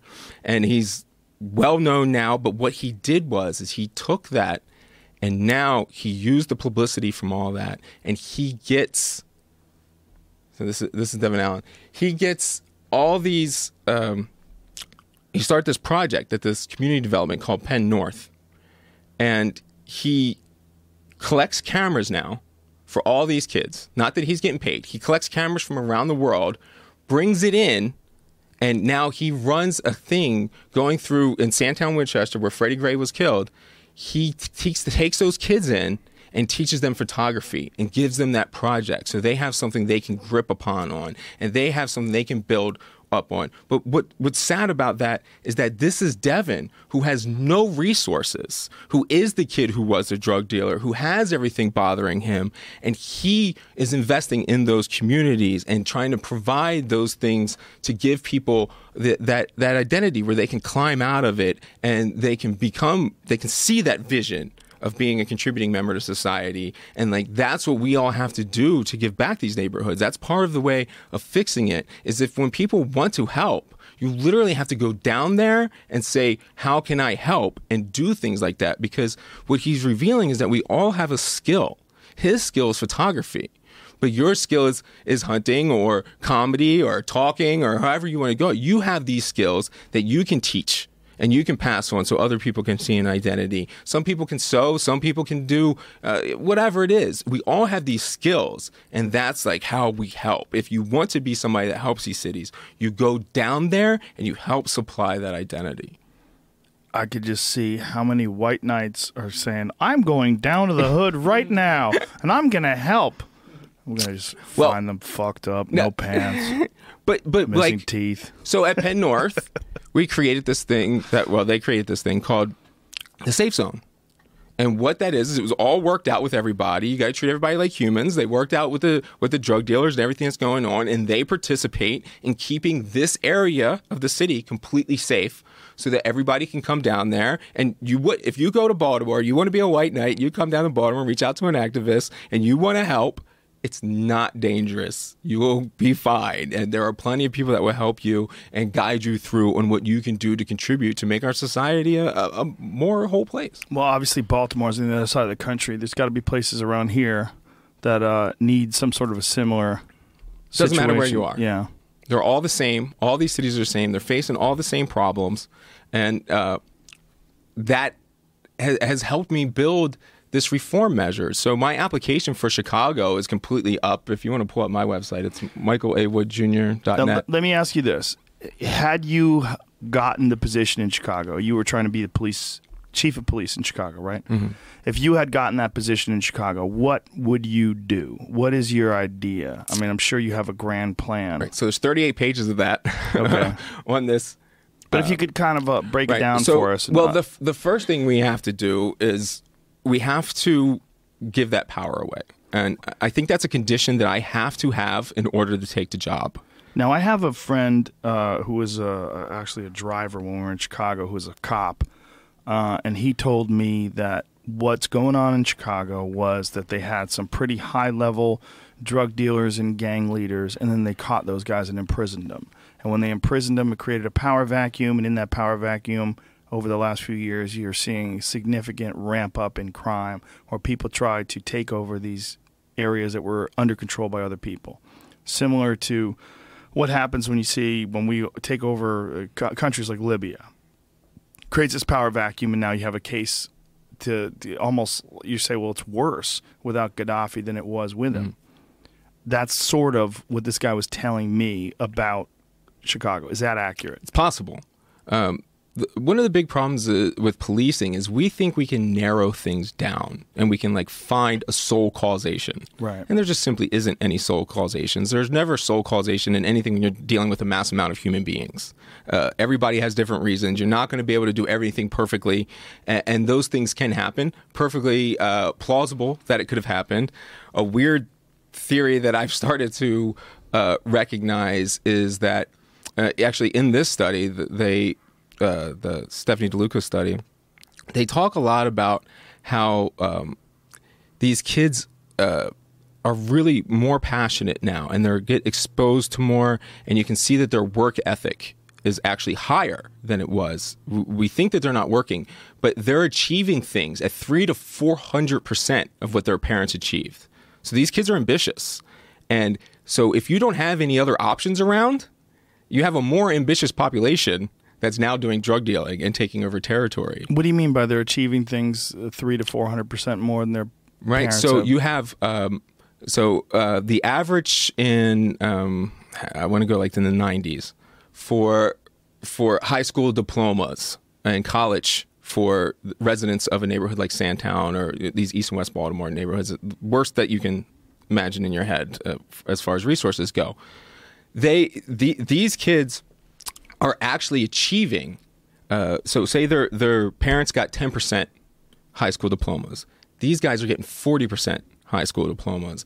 Their parents were getting 2% college degrees. These guys are at like 25, 30% college degrees. So they're really excelling, but they're not achieving because of all these other barriers, as you know. So a black guy with a college degree is slightly less likely to be employed than a white guy with a high school diploma and a criminal record. So even they're getting these promises that if they play by the rules, then they'll get these things at the end, just like poor white America in West Virginia is. And what happens, though, is they see these examples with social media or whatever, and they're understanding that if they push hard, they're told, they push hard and they achieve these things, then they'll get these rewards. But they're not getting these rewards. They're just not there. So if you have a more ambitious population and they're turning to drug dealing and to crime, well, it's just as likely that they're also more ambitious and dedicated to their criminal endeavors as they were to their college achievement. Right. So they're better criminals because they're working harder in school. Each generation improves, right? Yeah. Is there any improvement in terms of crime rates? Well, I mean, there are. Crime is still dramatically dropping, and we live in the safest era in human history right now. We get caught up in a lot of this, and I mean, sure, I guess that's a weird argument for the gun guys, where they can just say, "Hey, we are in the safest time in history ever."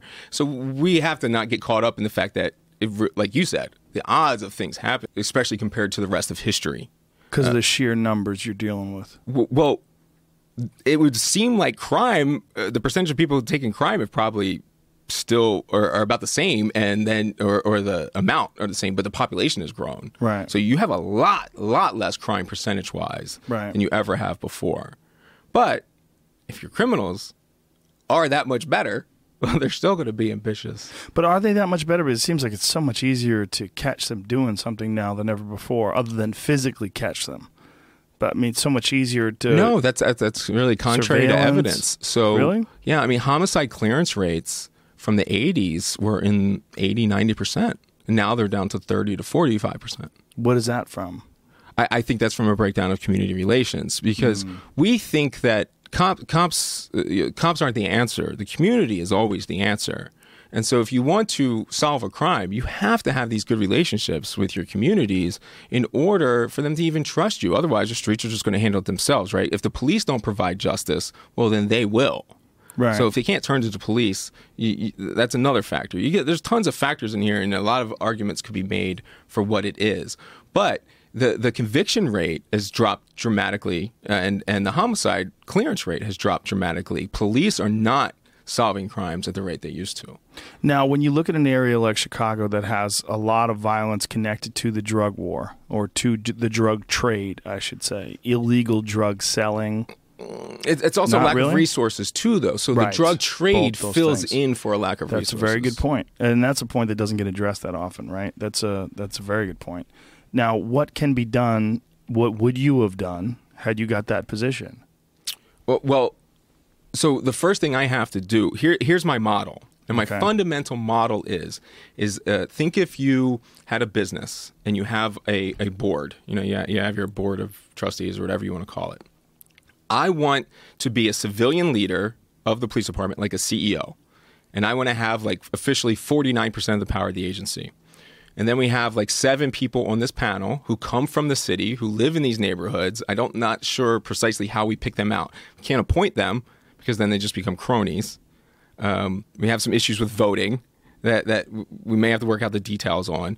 But the ultimate principle is that we would have the majority of that board would be from the poorest of the neighborhoods around. So you would create a board, and what would be the picking criteria to create this board? Would it be you and other police officers? Would it be this politicians? has to be the civilians. So the civilians pick the people that are on. Yeah, I think they would have to pick them themselves. I think we have to have a vote. I don't have that thought completely out yet. Okay. But the majority has to come from the poor populations, covering the base that whatever is good for the weakest among us is good for the strongest among us. And then those boards, while I run the agency, I can only argue to them. They have 51% of the control. I have all these things I want to argue for. Right. But it's fundamentally not my agency. Okay, so you would almost give most of the control to the rest of the people, and they would work with you. Right. So I'm the CEO. They're the board. They're going to come up with that. We're all going to discuss how we want to approach issues.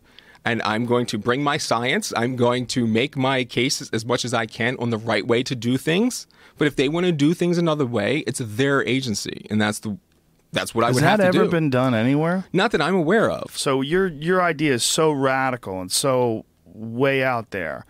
And that's part of the problem with getting people to accept it. Right. So they would have to take a huge chance. And if it failed, it would be their failure. Whereas if it fails right now and they do business as usual. Here's the trick, Joe. Okay. It's a total cop-out in a manner because the failure isn't my fault. Right, but I'm saying the failure would be the board's fault because they have the agency. So if the people are responsible, they can't bitch at the mayor right, because they did it. It's their agency. It's my job to serve them. It's not my job to serve a mayor. Right. It's my job to serve them and carry out what they want to achieve.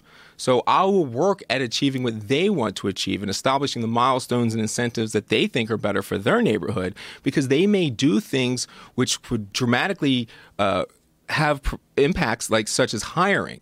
So right now, guys won't hire because they have a drug complaint or something like that, or they have a prior arrest record. Well, I think if you get all those poor neighborhoods together, they're going to say, look, we know that's bullcrap. That arrest doesn't stop you from being a good cop. That's ridiculous. And we can let those people in, and they can take that risk as a whole community. We can decide these things. So you're saying make former prisoners or former criminals, turn them into police officers? Not that far, but sure. I mean, some of them. So the difference between them and me, we know, is the color of my skin in the neighborhood I grew up in. I could have easily had the criminal record that they have. I think pretty much anybody could. Yeah. Right? I mean, that's a hard pill to swallow for folks who have that pull yourself up by your bootstraps mentality. But a lot of who you are and what you are is luck. Yeah. Yeah, everybody. It's just being born in this country, we're at an 100%. extreme advantage. Yeah, being born poor in this country is really way luckier than being born in the middle class in a lot of other countries. Right. So this board that we have, how long do you think it's going to take before they end the drug war? Well, it's going to take a day. Yeah, but they can't do that because it's a federal decision. And especially you're talking about the city of Chicago, which is not even the state of Illinois. Of course we can. We can? Yeah. Who's going to stop you? Well, the federal government? We don't enforce laws. We don't enforce your law, period. Boy, good luck trying to pull that off. It's legal. The feds have to come in and do it themselves. The feds would have to come in and enforce the laws themselves. They can come in and do it. Right, but they don't have the resources. That's what they were doing in Colorado for a while. Yeah, they tried that. It didn't work out. Right. Well, Colorado's a perfect example where the money was so good with the plan that was initiated, where they're making more money from taxes with marijuana than they ever did with alcohol, which is bananas. Beyond the money, you have a reduction in crime and in juvenile usage of marijuana. And in drunk driving. Yes. Yeah, lowest instances of drunk driving in more than a decade. It's pretty interesting. It's pretty interesting because it just shows you. But it was predictable. Yes. Well, for people like you or I, but not for the people that were arguing against it. They thought it was going to be chaos and hippies, and they're going to light the town on fire and fuck each other in the streets. And everybody thought it was going to be horrible. But you're talking about a different drug when you're talking about Chicago. You're talking about heroin, and you're talking about cocaine, you're talking about methamphetamine, you're talking about MDMA. Mm-hmm. These are different drugs, and they have health consequences as well. So the legalization or the prohibition, what they have right now is obviously not working. The real problem would be if they decided to not enforce the drug laws and they decided to in some way, air quotes, legalize these drugs.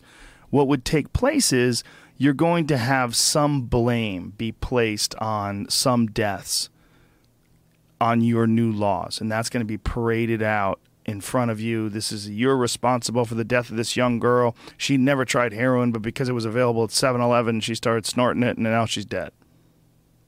Somebody can say that. Yeah, you're going to get that. that's not the model. The model, so you have prohibition, and like we were saying earlier, you know what prohibition does is just determining that they sell it. Okay, it takes the hands and puts it into the black market. Yes. So while, yeah, heroin is a terrible drug, but what makes heroin so bad is its lack of purity and the environment in which you get it. Well, also the addictive properties of it, which is why Sure. OxyContin, even though it's pure and very measurable, still has a terrifying effect. Right, but what kind of consequence did you say that was? You said it was a health consequence. Well, it has But it's a not law it's not a consequence criminal to it. consequence Oh, well, unless we OxyContin make it certainly one. do. Well, OxyContin certainly do. There's a lot of people that get arrested for illegally possessing and selling and distributing. It's a huge issue. Right. I understand. I mean the drugs, period. Oh, right. They're All a health drugs. issue. Yes. They're not a criminal issue. They're not a prison issue. They're a public health issue. So we treat that with health professionals, not with jail cells and police. So while it's not like I'm saying that the drug dealers can go out there and just deal it. That's not what I want. I want a doctor handling everything. I want it moved into just no different than alcohol. Well, the problem with the doctor handling it is that's what happened in Florida. And what happened in Florida is they developed this environment where they didn't have a database, where the doctors and the pharmaceutical companies were all in cahoots. And they said, look, let's just sell the shit out of this. And the statistics were staggering. There was more prescriptions for OxyContins and opiate painkillers in Florida than the rest of the United States combined. Yeah, no. That is nuts. But what were they doing with it? They were selling it. They were taking it. They were selling it moving illegally. It around. They Right. were the OxyContin Express, that documentary that showed that these people were bringing it from Florida upstate into Georgia and Kentucky. Right. But they don't and have that Ohio. market. They wouldn't have that market in Chicago with me. Right? So Florida couldn't do that because you wouldn't have a market to sell it in. So the only reason I'm just confused. Yeah, How because is the that? only How are you reason- gonna take away the market. the only reason that exists Right. is because they can go sell it on the black market. So if you take away the black market as being the distributor, well, then So you would allow people to just sell it. no, only doctors. Only doctors. Right, But- for those certain drugs. So cannabis Right. or something like that, we need to put in a model similar. And we have things in like Portugal where what Portugal does is they just decriminalize it so they don't put people in prison cells for possessing it. And if you want to still go after the dealers as a half measure, that's a half measure I'd have to swallow that I don't completely believe in. But we can work those things out. Me and you, if you're the panel and I'm the CEO, we can work these things out and come to a position where we're like, okay, let's try this. And if you want to go by the incrementalism, then we see that that's okay. Just like in Colorado, already is proven that the cannabis model is fine, right? So we can start with the cannabis model and move that in. And then we can say, all right, well, let's put cocaine into this model and then see how that goes. If you want to be incremental about it, I'm fine with that. The cannabis model, the problem is the innocuous negative effects are just, it's just really, there's almost nothing. There's so little to fall on. But we don't make that case with alcohol or Right. tobacco. That's true, but tobacco is not a good one because it's a long, slow death. as long as it takes a long time, Yeah, we can accept it. I mean, that's Okay. how we look at it. It's almost like what we're But doing to look the at how much that environment. costs. I mean, Yeah. the cost of tobacco is extraordinary on our healthcare system. Oh, no doubt about it. Right. And when you think about alcohol, that's the real argument because alcohol is one of the easiest drugs to kill yourself with. Mm-hmm. People, I think there's a staggering number. I think it's like 10,000 people drink themselves to death every year just in this country, which is really pretty shocking. And that doesn't count drunk driving, alcohol-related violence, and all the other things that go along with it. The problem with making heroin or cocaine, with decriminalizing it, but then going after the dealers, is then, well, okay, if these people get hooked on it, where are they going to get it then? Well, they have to go to a doctor. I mean, it's Right. just the way we have to do it. So But it isn't becomes that- treatment. But it then becomes exactly Right. like Florida. But remember what we do know. We do know that every million spent on the demand side reduces by 100 kilograms. right. So we have to keep focusing on education. Mm-hmm. If those people that got hooked on Oxy and became heroin addicts, if they had the education that this was the path they were going to go on, you got to believe that a significant percentage of them wouldn't have gone that path. Yeah. I mean, now we're all aware of it. And I know plenty of people now that the doctor says, here's some oxy. And they're like, no. No, give me something else. What do you do with people that are so fucking dumb they just want to party? I mean, some of those things You got to let them just party. Just like you got to let them drink themselves to death. Yeah, what are you going to do? Oof. That's a hard pill for people to swallow, but... It's better than putting them in a prison cell. Yes, it is. What do you got going on, Jamie? Drinking too much, excessive alcohol use led to approximately 88,000 deaths and 2.5 million years of potential life lost. What does that mean? I guess, okay. Like you're saying, drunk driving accidents. In the United States, 2.5 million years of people's lives. Got it. That's a weird fucking statistic. From 2006 to 2010, shortening the lives of those who died by an average of 30 years. Yeah, okay, so it definitely, that's life lost, meaning you drink yourself into an early grave. That's a weird thing to argue, but the 88,000 deaths over a period of 4 years, that's harsh. But that's what we were saying. I mean, it's essentially a little bit more than what I was saying. But we also know the solution to that, or a solution to a significant portion of that. Education. And legalization of marijuana. Yeah, that so would those help things a we lot. empirically know. We know those will improve the situations. But instead, we continue to do things we know don't work. Right. So I'm a scientist. I am interested in what works. I'm going to argue for what works, and someone else can argue against it. But that's going to be what I continue to argue for. I don't have an emotional position on it. I'm following the evidence. Right. We literally know these things. Well, not only that, there's also a drug that is illegal that has a significant impact on addiction. It's called Ibogaine. And Ibogaine, which is being used in treatment facilities all throughout South America and Mexico with massive positive results, is illegal in this country for no apparent reason. And it's, I've heard that the people that do that are just like, that's it. As soon as they take it, they're like, I don't want it anymore. It's completely out. Well, it rewires the way your brain concentrates or the way your brain is affected by these substances. It rewires addiction. I mean, I'm not the one to explain how it works. Aubrey will be in this week, and he'll probably be the best person to do it. I got another one. This is from the Washington Post. This statistic of how many Americans drink every week. If you want to read that. What this in the little fuck? thing right here, up to 10 drinks per day. What? It says the top 10% of American adults, 24 million of them, consume an average of 74 drinks per week, or a little more than 10 drinks per day. Holy shit. Compared to about 30% that don't drink at all. Holy shit. And how many of them are doing that because cannabis is illegal? Well, I'm sure quite a few, but quite a few, look, there's a lot of, obviously, I'm a marijuana enthusiast. I love it. I think it's awesome. I want to spark one up right now thinking about it. I'm a big fan. But some people don't like it. They don't like the abrasively introspective properties of cannabis. They don't like the paranoia. They don't like all the vulnerability feelings that you get from it.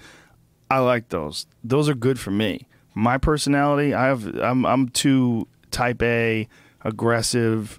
I'm good with a substance, a compound that sort of like calms that down and mellows me out and gives me a different perspective. I enjoy it, and I think it's good for people. I really do.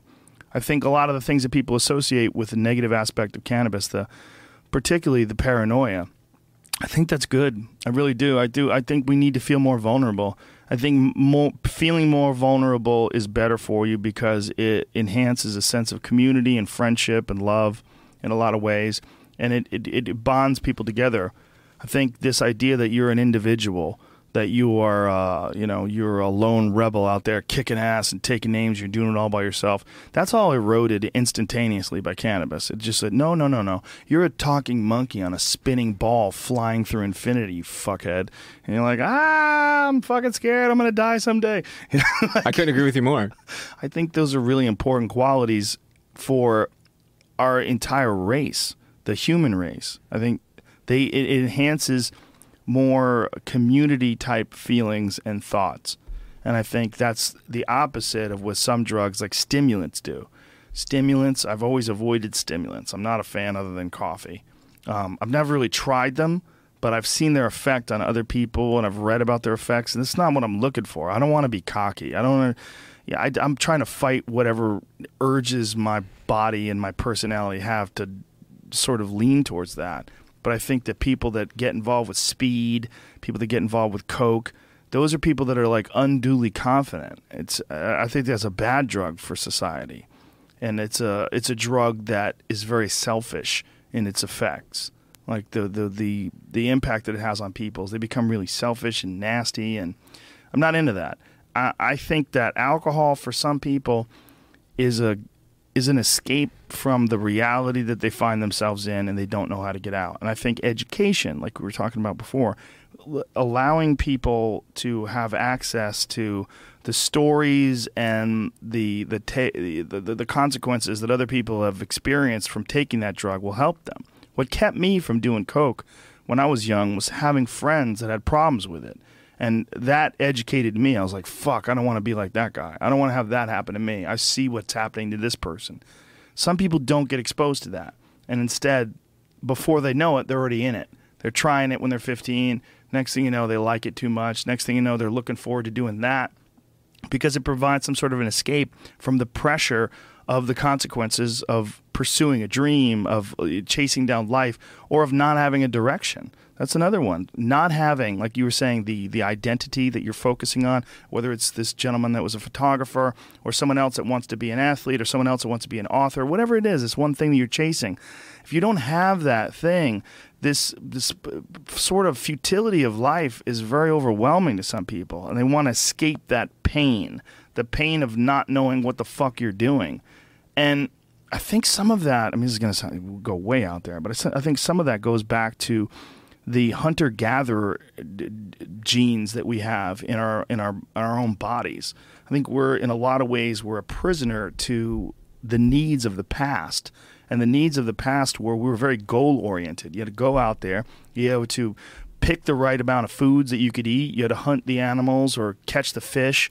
And that was the goal. And we were very goal-oriented in that way. You had to go out there and do that. You had to work hard. And then through those goals, you get this feeling of satisfaction.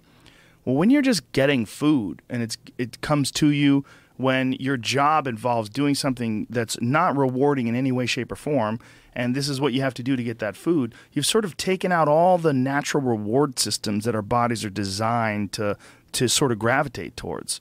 And unless you find a passion, unless you find an art or a craft or a trade or some sort of a thing that excites you mentally and stimulates your creativity and stimulates your ambition, you're left lost.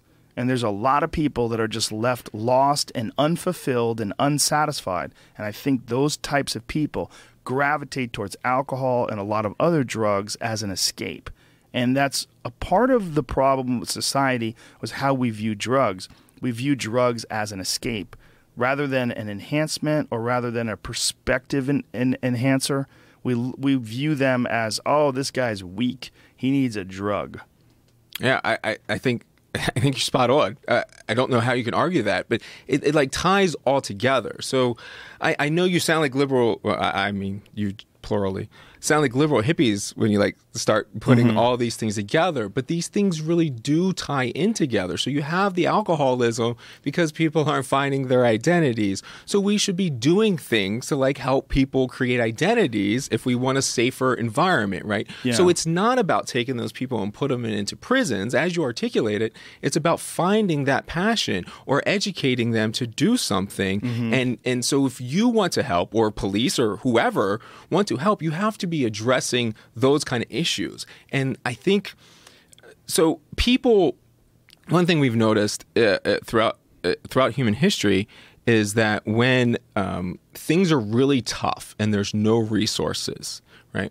The leaders of the oppressed, like, so say it's really easy to use black segregated neighborhoods right now. You know, it's an easy example. Well, it's not just easy. It's an awesome obvious example. So, it's a very good example. So the masculine members of a society that can't achieve something, they turn to making everything about masculinity and dominance and accepting of that lower realm. And they start to treat intelligence and education as effeminate or weak. And so you have that plays into the culture of where you have the guns and everybody has to, the disrespecting culture and this is my corner kind of culture. So we have those kind of benefits that are a factor also in leveling the playing field for everybody and contributing. So one of the things that we're doing right now is we're building a studio like this in Baltimore. And it's called Radio Revolver, and that'll be my shameless plug. So go fund me, Radio Revolver. And we still need a few more $1,000 to fix everything up. What are you doing? So we are making it so we have a video recording, like Skype session. We have a podcast, the whole setup like this with 8 mics, and we're trying to set everything up. We have local artists that are painting everything in the inside. Let me stop you right now. 8 people are going to talk over each other. Never have more than 2. Okay. Okay. We've made that mistake many times. We have these fight companions with 4, and they're my best friends, and we're all fucking yelling over each other. I tried to watch one of those the other day. I was like, oh my God, I'm getting a headache. Those are pretty fun. Oh, you guys fun. are loose. Oh, we get hammered. They're ridiculous. But I'm just saying, if you have 8 people, Sure. really, it's like, you ever heard that expression, one boy, one boy's work, 2 boys, half boys' work? Meaning that, like, if you have 2 young kids together and they're working on something, they're just going to start talking shit and it's not going to get done. One's going to go that way. Yeah. If you have 1 kid that's digging a hole, he's going to actually get that job done. But if you have, like, 4 people, nothing gets done. And that's really the case. And Okay, I'm definitely going to write that down. It's 8 people's too many. So one of the people that I met was, if you ever heard Serial Podcast, Jamie, do you know that one? Sure. So, okay, you listen to that? No, I don't, but Okay. I'm aware of it. So the first season is about Anad Saeed, who's wrongfully imprisoned right now in Maryland. Still. Right. So his... Definitely wrongfully? I think so. Well, so regardless of whether you get a point of whether he did it or not. I'm honestly unaware of the case. What was he Right. accused of? So in high school at 17 of murdering his ex-girlfriend, a classmate at Woodland High School. The evidence, regardless of whether somebody wants to argue about whether he actually did it or not, the evidence is extremely clear that you do not have the evidence to put this individual in jail, period. Okay. It's not there. His best friend is the partner with me for Radio Revolver. And we ended up being connected because I helped out on that podcast for a while. And, we have this community that we formed now. So he's helping me with this. And this is an example of how you use your privilege and sensationalism. So I was sensationalized by what I said before, right? By the cops hitting people and all the things they did. And probably what I'm most proud of is that I instantly switched from that sensationalism to how we fix things and what the reform measures are. And we don't even talk about that sensationalism anymore. But don't you think the sensationalism was important because it brought you to people like me? It's critical. Yeah. Right. So the successfulness of turning that around into something productive, part of that is this Radio Revolver. So if you have privilege and you have an advantage or something, what you have to do is you have to build platforms for other people, build structure so that other people can rise, not just for yourself. And the idea behind this is we'll have the network, so it end up being turnkey. It's in a room that anybody can come in at any time. And if the community members, we already have them tied in. I think we're going to have a problem with who we cut out versus who we're going to let in. And we're creating the entire infrastructure under one umbrella for them to come in and have their voices heard and get their message out there. They can build a podcast. They can build a video, like a TV show type of thing. And none of this is ever going to cost any of them anything. And if they succeed and we end up getting to a point where we're in the red, then we just start taking all the profits and distributing them out to whoever, proportionally has the podcast that does the best or whatever. But the point of that is that you have that is going to enable at least 10 to 20 identity projects. So somebody else has to come in and do the other end of that. Take whatever you have and do that same kind of thing. If you have money, then we can take the money and we can do something good with that. If you have that skill, then you can come into a place like we're building or a place like Penn North and pass that on. That is really what we have to do as an individual level. And if so, I would always love it if people would help me out with Radio Revolver so we can get that finished. So what you're going to do is you're going to put together a podcast. And through that podcast, you're going to have people tell their stories. You're going to expose the Whatever rest they of have. the world to the plight of these inner cities and the positive stories about people rising out of them, and your friend the photographer, and a bunch of other people that you're going to get exposed to. So I think one of the most important things for a young person is to believe that they can somehow or another be successful. I remember when I was young, we were poor. I always identified with being a poor person, and I never thought that I would be anything other than a poor person, because I would see people that were wealthy, and they always felt so different than me. They always felt so. Anyone who is successful, I shouldn't even just say wealthy, just a normal person, like someone who lives in a normal house with a garage, and like, wow, that's a person that America aspires to. They feel different than you if you're from a broken home, if you're from poverty. In my case, obviously, was nothing in comparison to the extreme poverty that a lot of people face. But I still remember feeling really insecure and really disconnected from successful people. I think that mindset is very difficult to overcome. It's very difficult. It's very difficult to believe that you can achieve something. It's very difficult to believe that you can rise from, no matter where you are, if you continue to work and you continue to pursue your goals, and you can avoid all the pitfalls of the negative aspects of society, you can do better. You can do better, and you can feel satisfied in that. And to give people these opportunities to see people who have done the very thing that you're aspiring to do is massively beneficial, because it gives them sort of a little bit of a blueprint. Yeah, I mean, and that's exactly the point. When you say these things, I mean, you may as well just be me saying them. I agree with you completely. I mean, it's critically important that we set these up for people, and they can do that, and they do that now. And it just reminds me, when you said that, like, they come up to my house, and like that's like success to them. And that's what I am. I'm a dude with a single family home and a garage, and not really, I don't have any money. But that is honestly all anybody ever really needs and wants. I mean, you could get a giant ass fucking house, but let me tell you something. At the end of the day, it's just your house. That it's just where you live. Is it comfortable? Is it safe? Yeah, that's what everybody really wants. Yeah, definitely. That's really what it's all about. And one of the most positive aspects of doing this podcast is running into people that I've met that said, hey, man, I've been doing stand-up comedy for 3 years now. I'm actually a working comedian. I did it from listening to your podcast. I knew that I could do it because you told me that anybody can do it if you just try. I used to suck, and I tell everybody I was fucking terrible. But you keep chipping away at it, and just listening to your recordings and all that jazz. I've run into 1 million fucking people that have started doing jiu-jitsu now. I mean, it's not 1 million, but it's not countable anymore. I've ran into so many people that, hey man, I just got my purple belt, started listening to you guys, now I'm competing. My lifestyle's so much healthier. I eat cleaner. Everything's better. My life is just, I used to be depressed. It's so much more positive.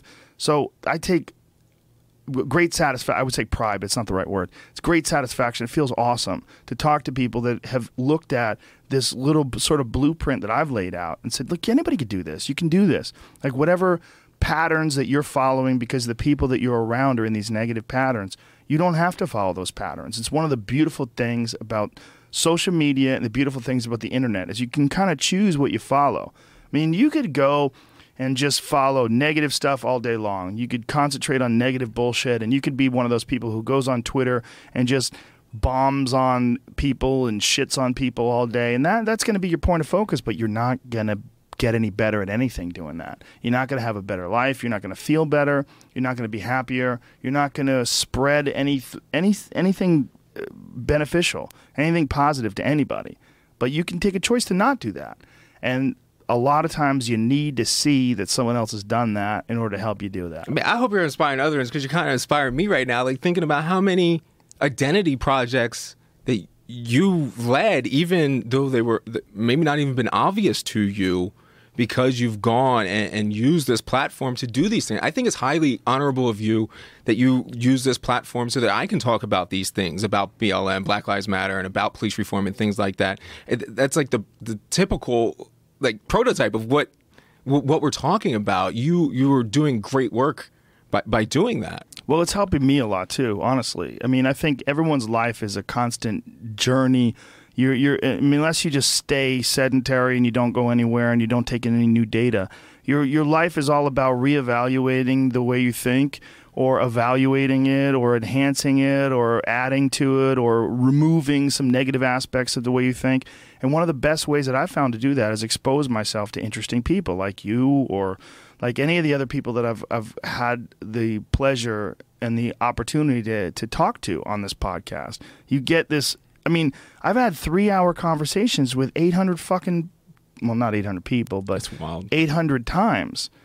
And having those kind of conversations, it forces you to think. It forces you to, and like, one of the things that Eddie Huang was saying that really resonated with me is that he likes to write. He writes every day. And one of the things that, the reasons why he likes to write is that it makes him solidify his own thoughts. He thinks about his own thoughts, and it really sort of like, it allows him to really kind of examine them and go in depth as to how he really truly feels about something and really get a cleaner perspective instead of just I think a lot of people, me included, I've been guilty of this in the past, we operate on momentum. We just get a path, you're on it for some whatever reason, and then you're just sort of stuck. And you just sort of behave that way and think that way, and you don't ever examine it. You never and writing allows you to really pause and look at that.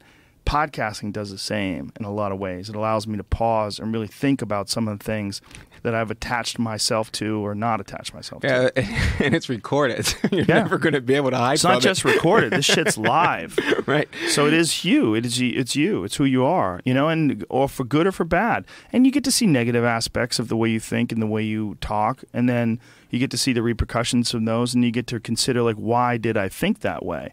Was it just a knee-jerk reaction? Was it just, was I tired that day? Was I not respecting the medium? Was I not respecting the power of these thoughts and these conversations? Most likely a combination of all those things. But through the personal growth that has been afforded me by the podcast, it's helped me in as much as it's helped anybody. It's helped me tremendously. And having these kind of conversations with people like you are a giant part of that. Oh, thanks. I don't know how to take that kind of stuff. Not really into that. But I don't know. I can't sing your praises enough for having that kind of mentality and being the alpha male that is vulnerable and lets other people see that it's okay. Those things are important. It's okay for the tough guys to let their guard down and be introspective and to be people that are willing to help and reach out. It's entirely admirable.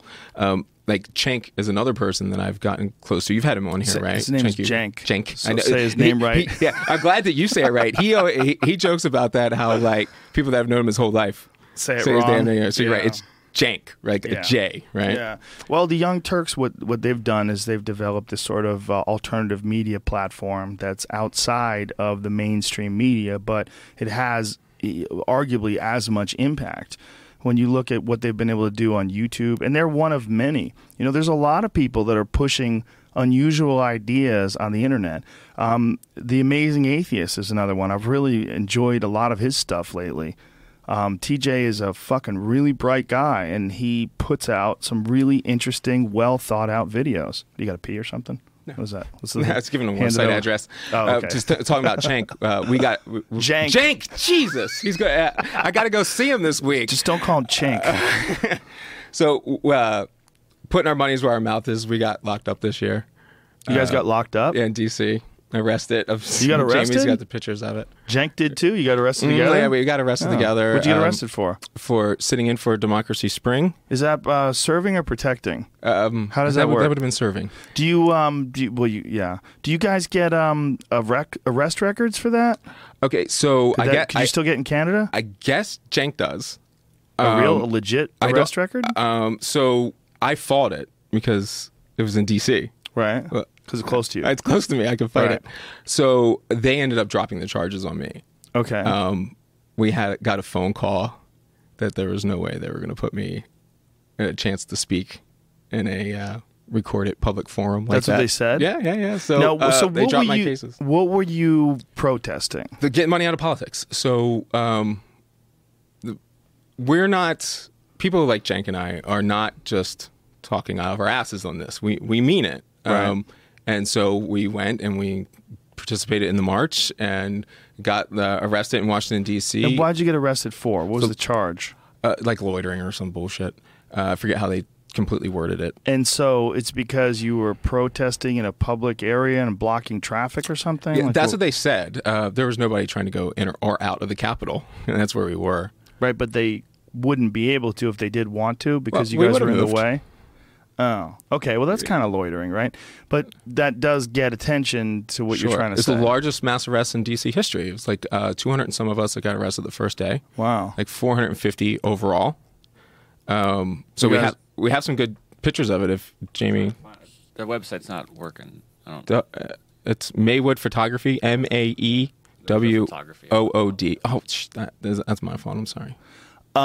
So what were the cops like when they arrest you? They're like, I'm sorry, this is bullshit. We got to arrest you, or they're being dicks? Some of them were still being texted, Really? unbelievably, considering it was when you see this crowd. So they were treating you like an actual criminal, even though it's pretty obvious you're trying to campaign against something that's something that nobody really thinks is a good thing, money in politics. Right. The lieutenant said, "Hey, I'm glad that you guys are out here doing that." Really? The lieutenant said that? Right. Holy shit. But these are Capitol Police. I've sang their praises before, but they don't face a lot. So they had there's Cenk.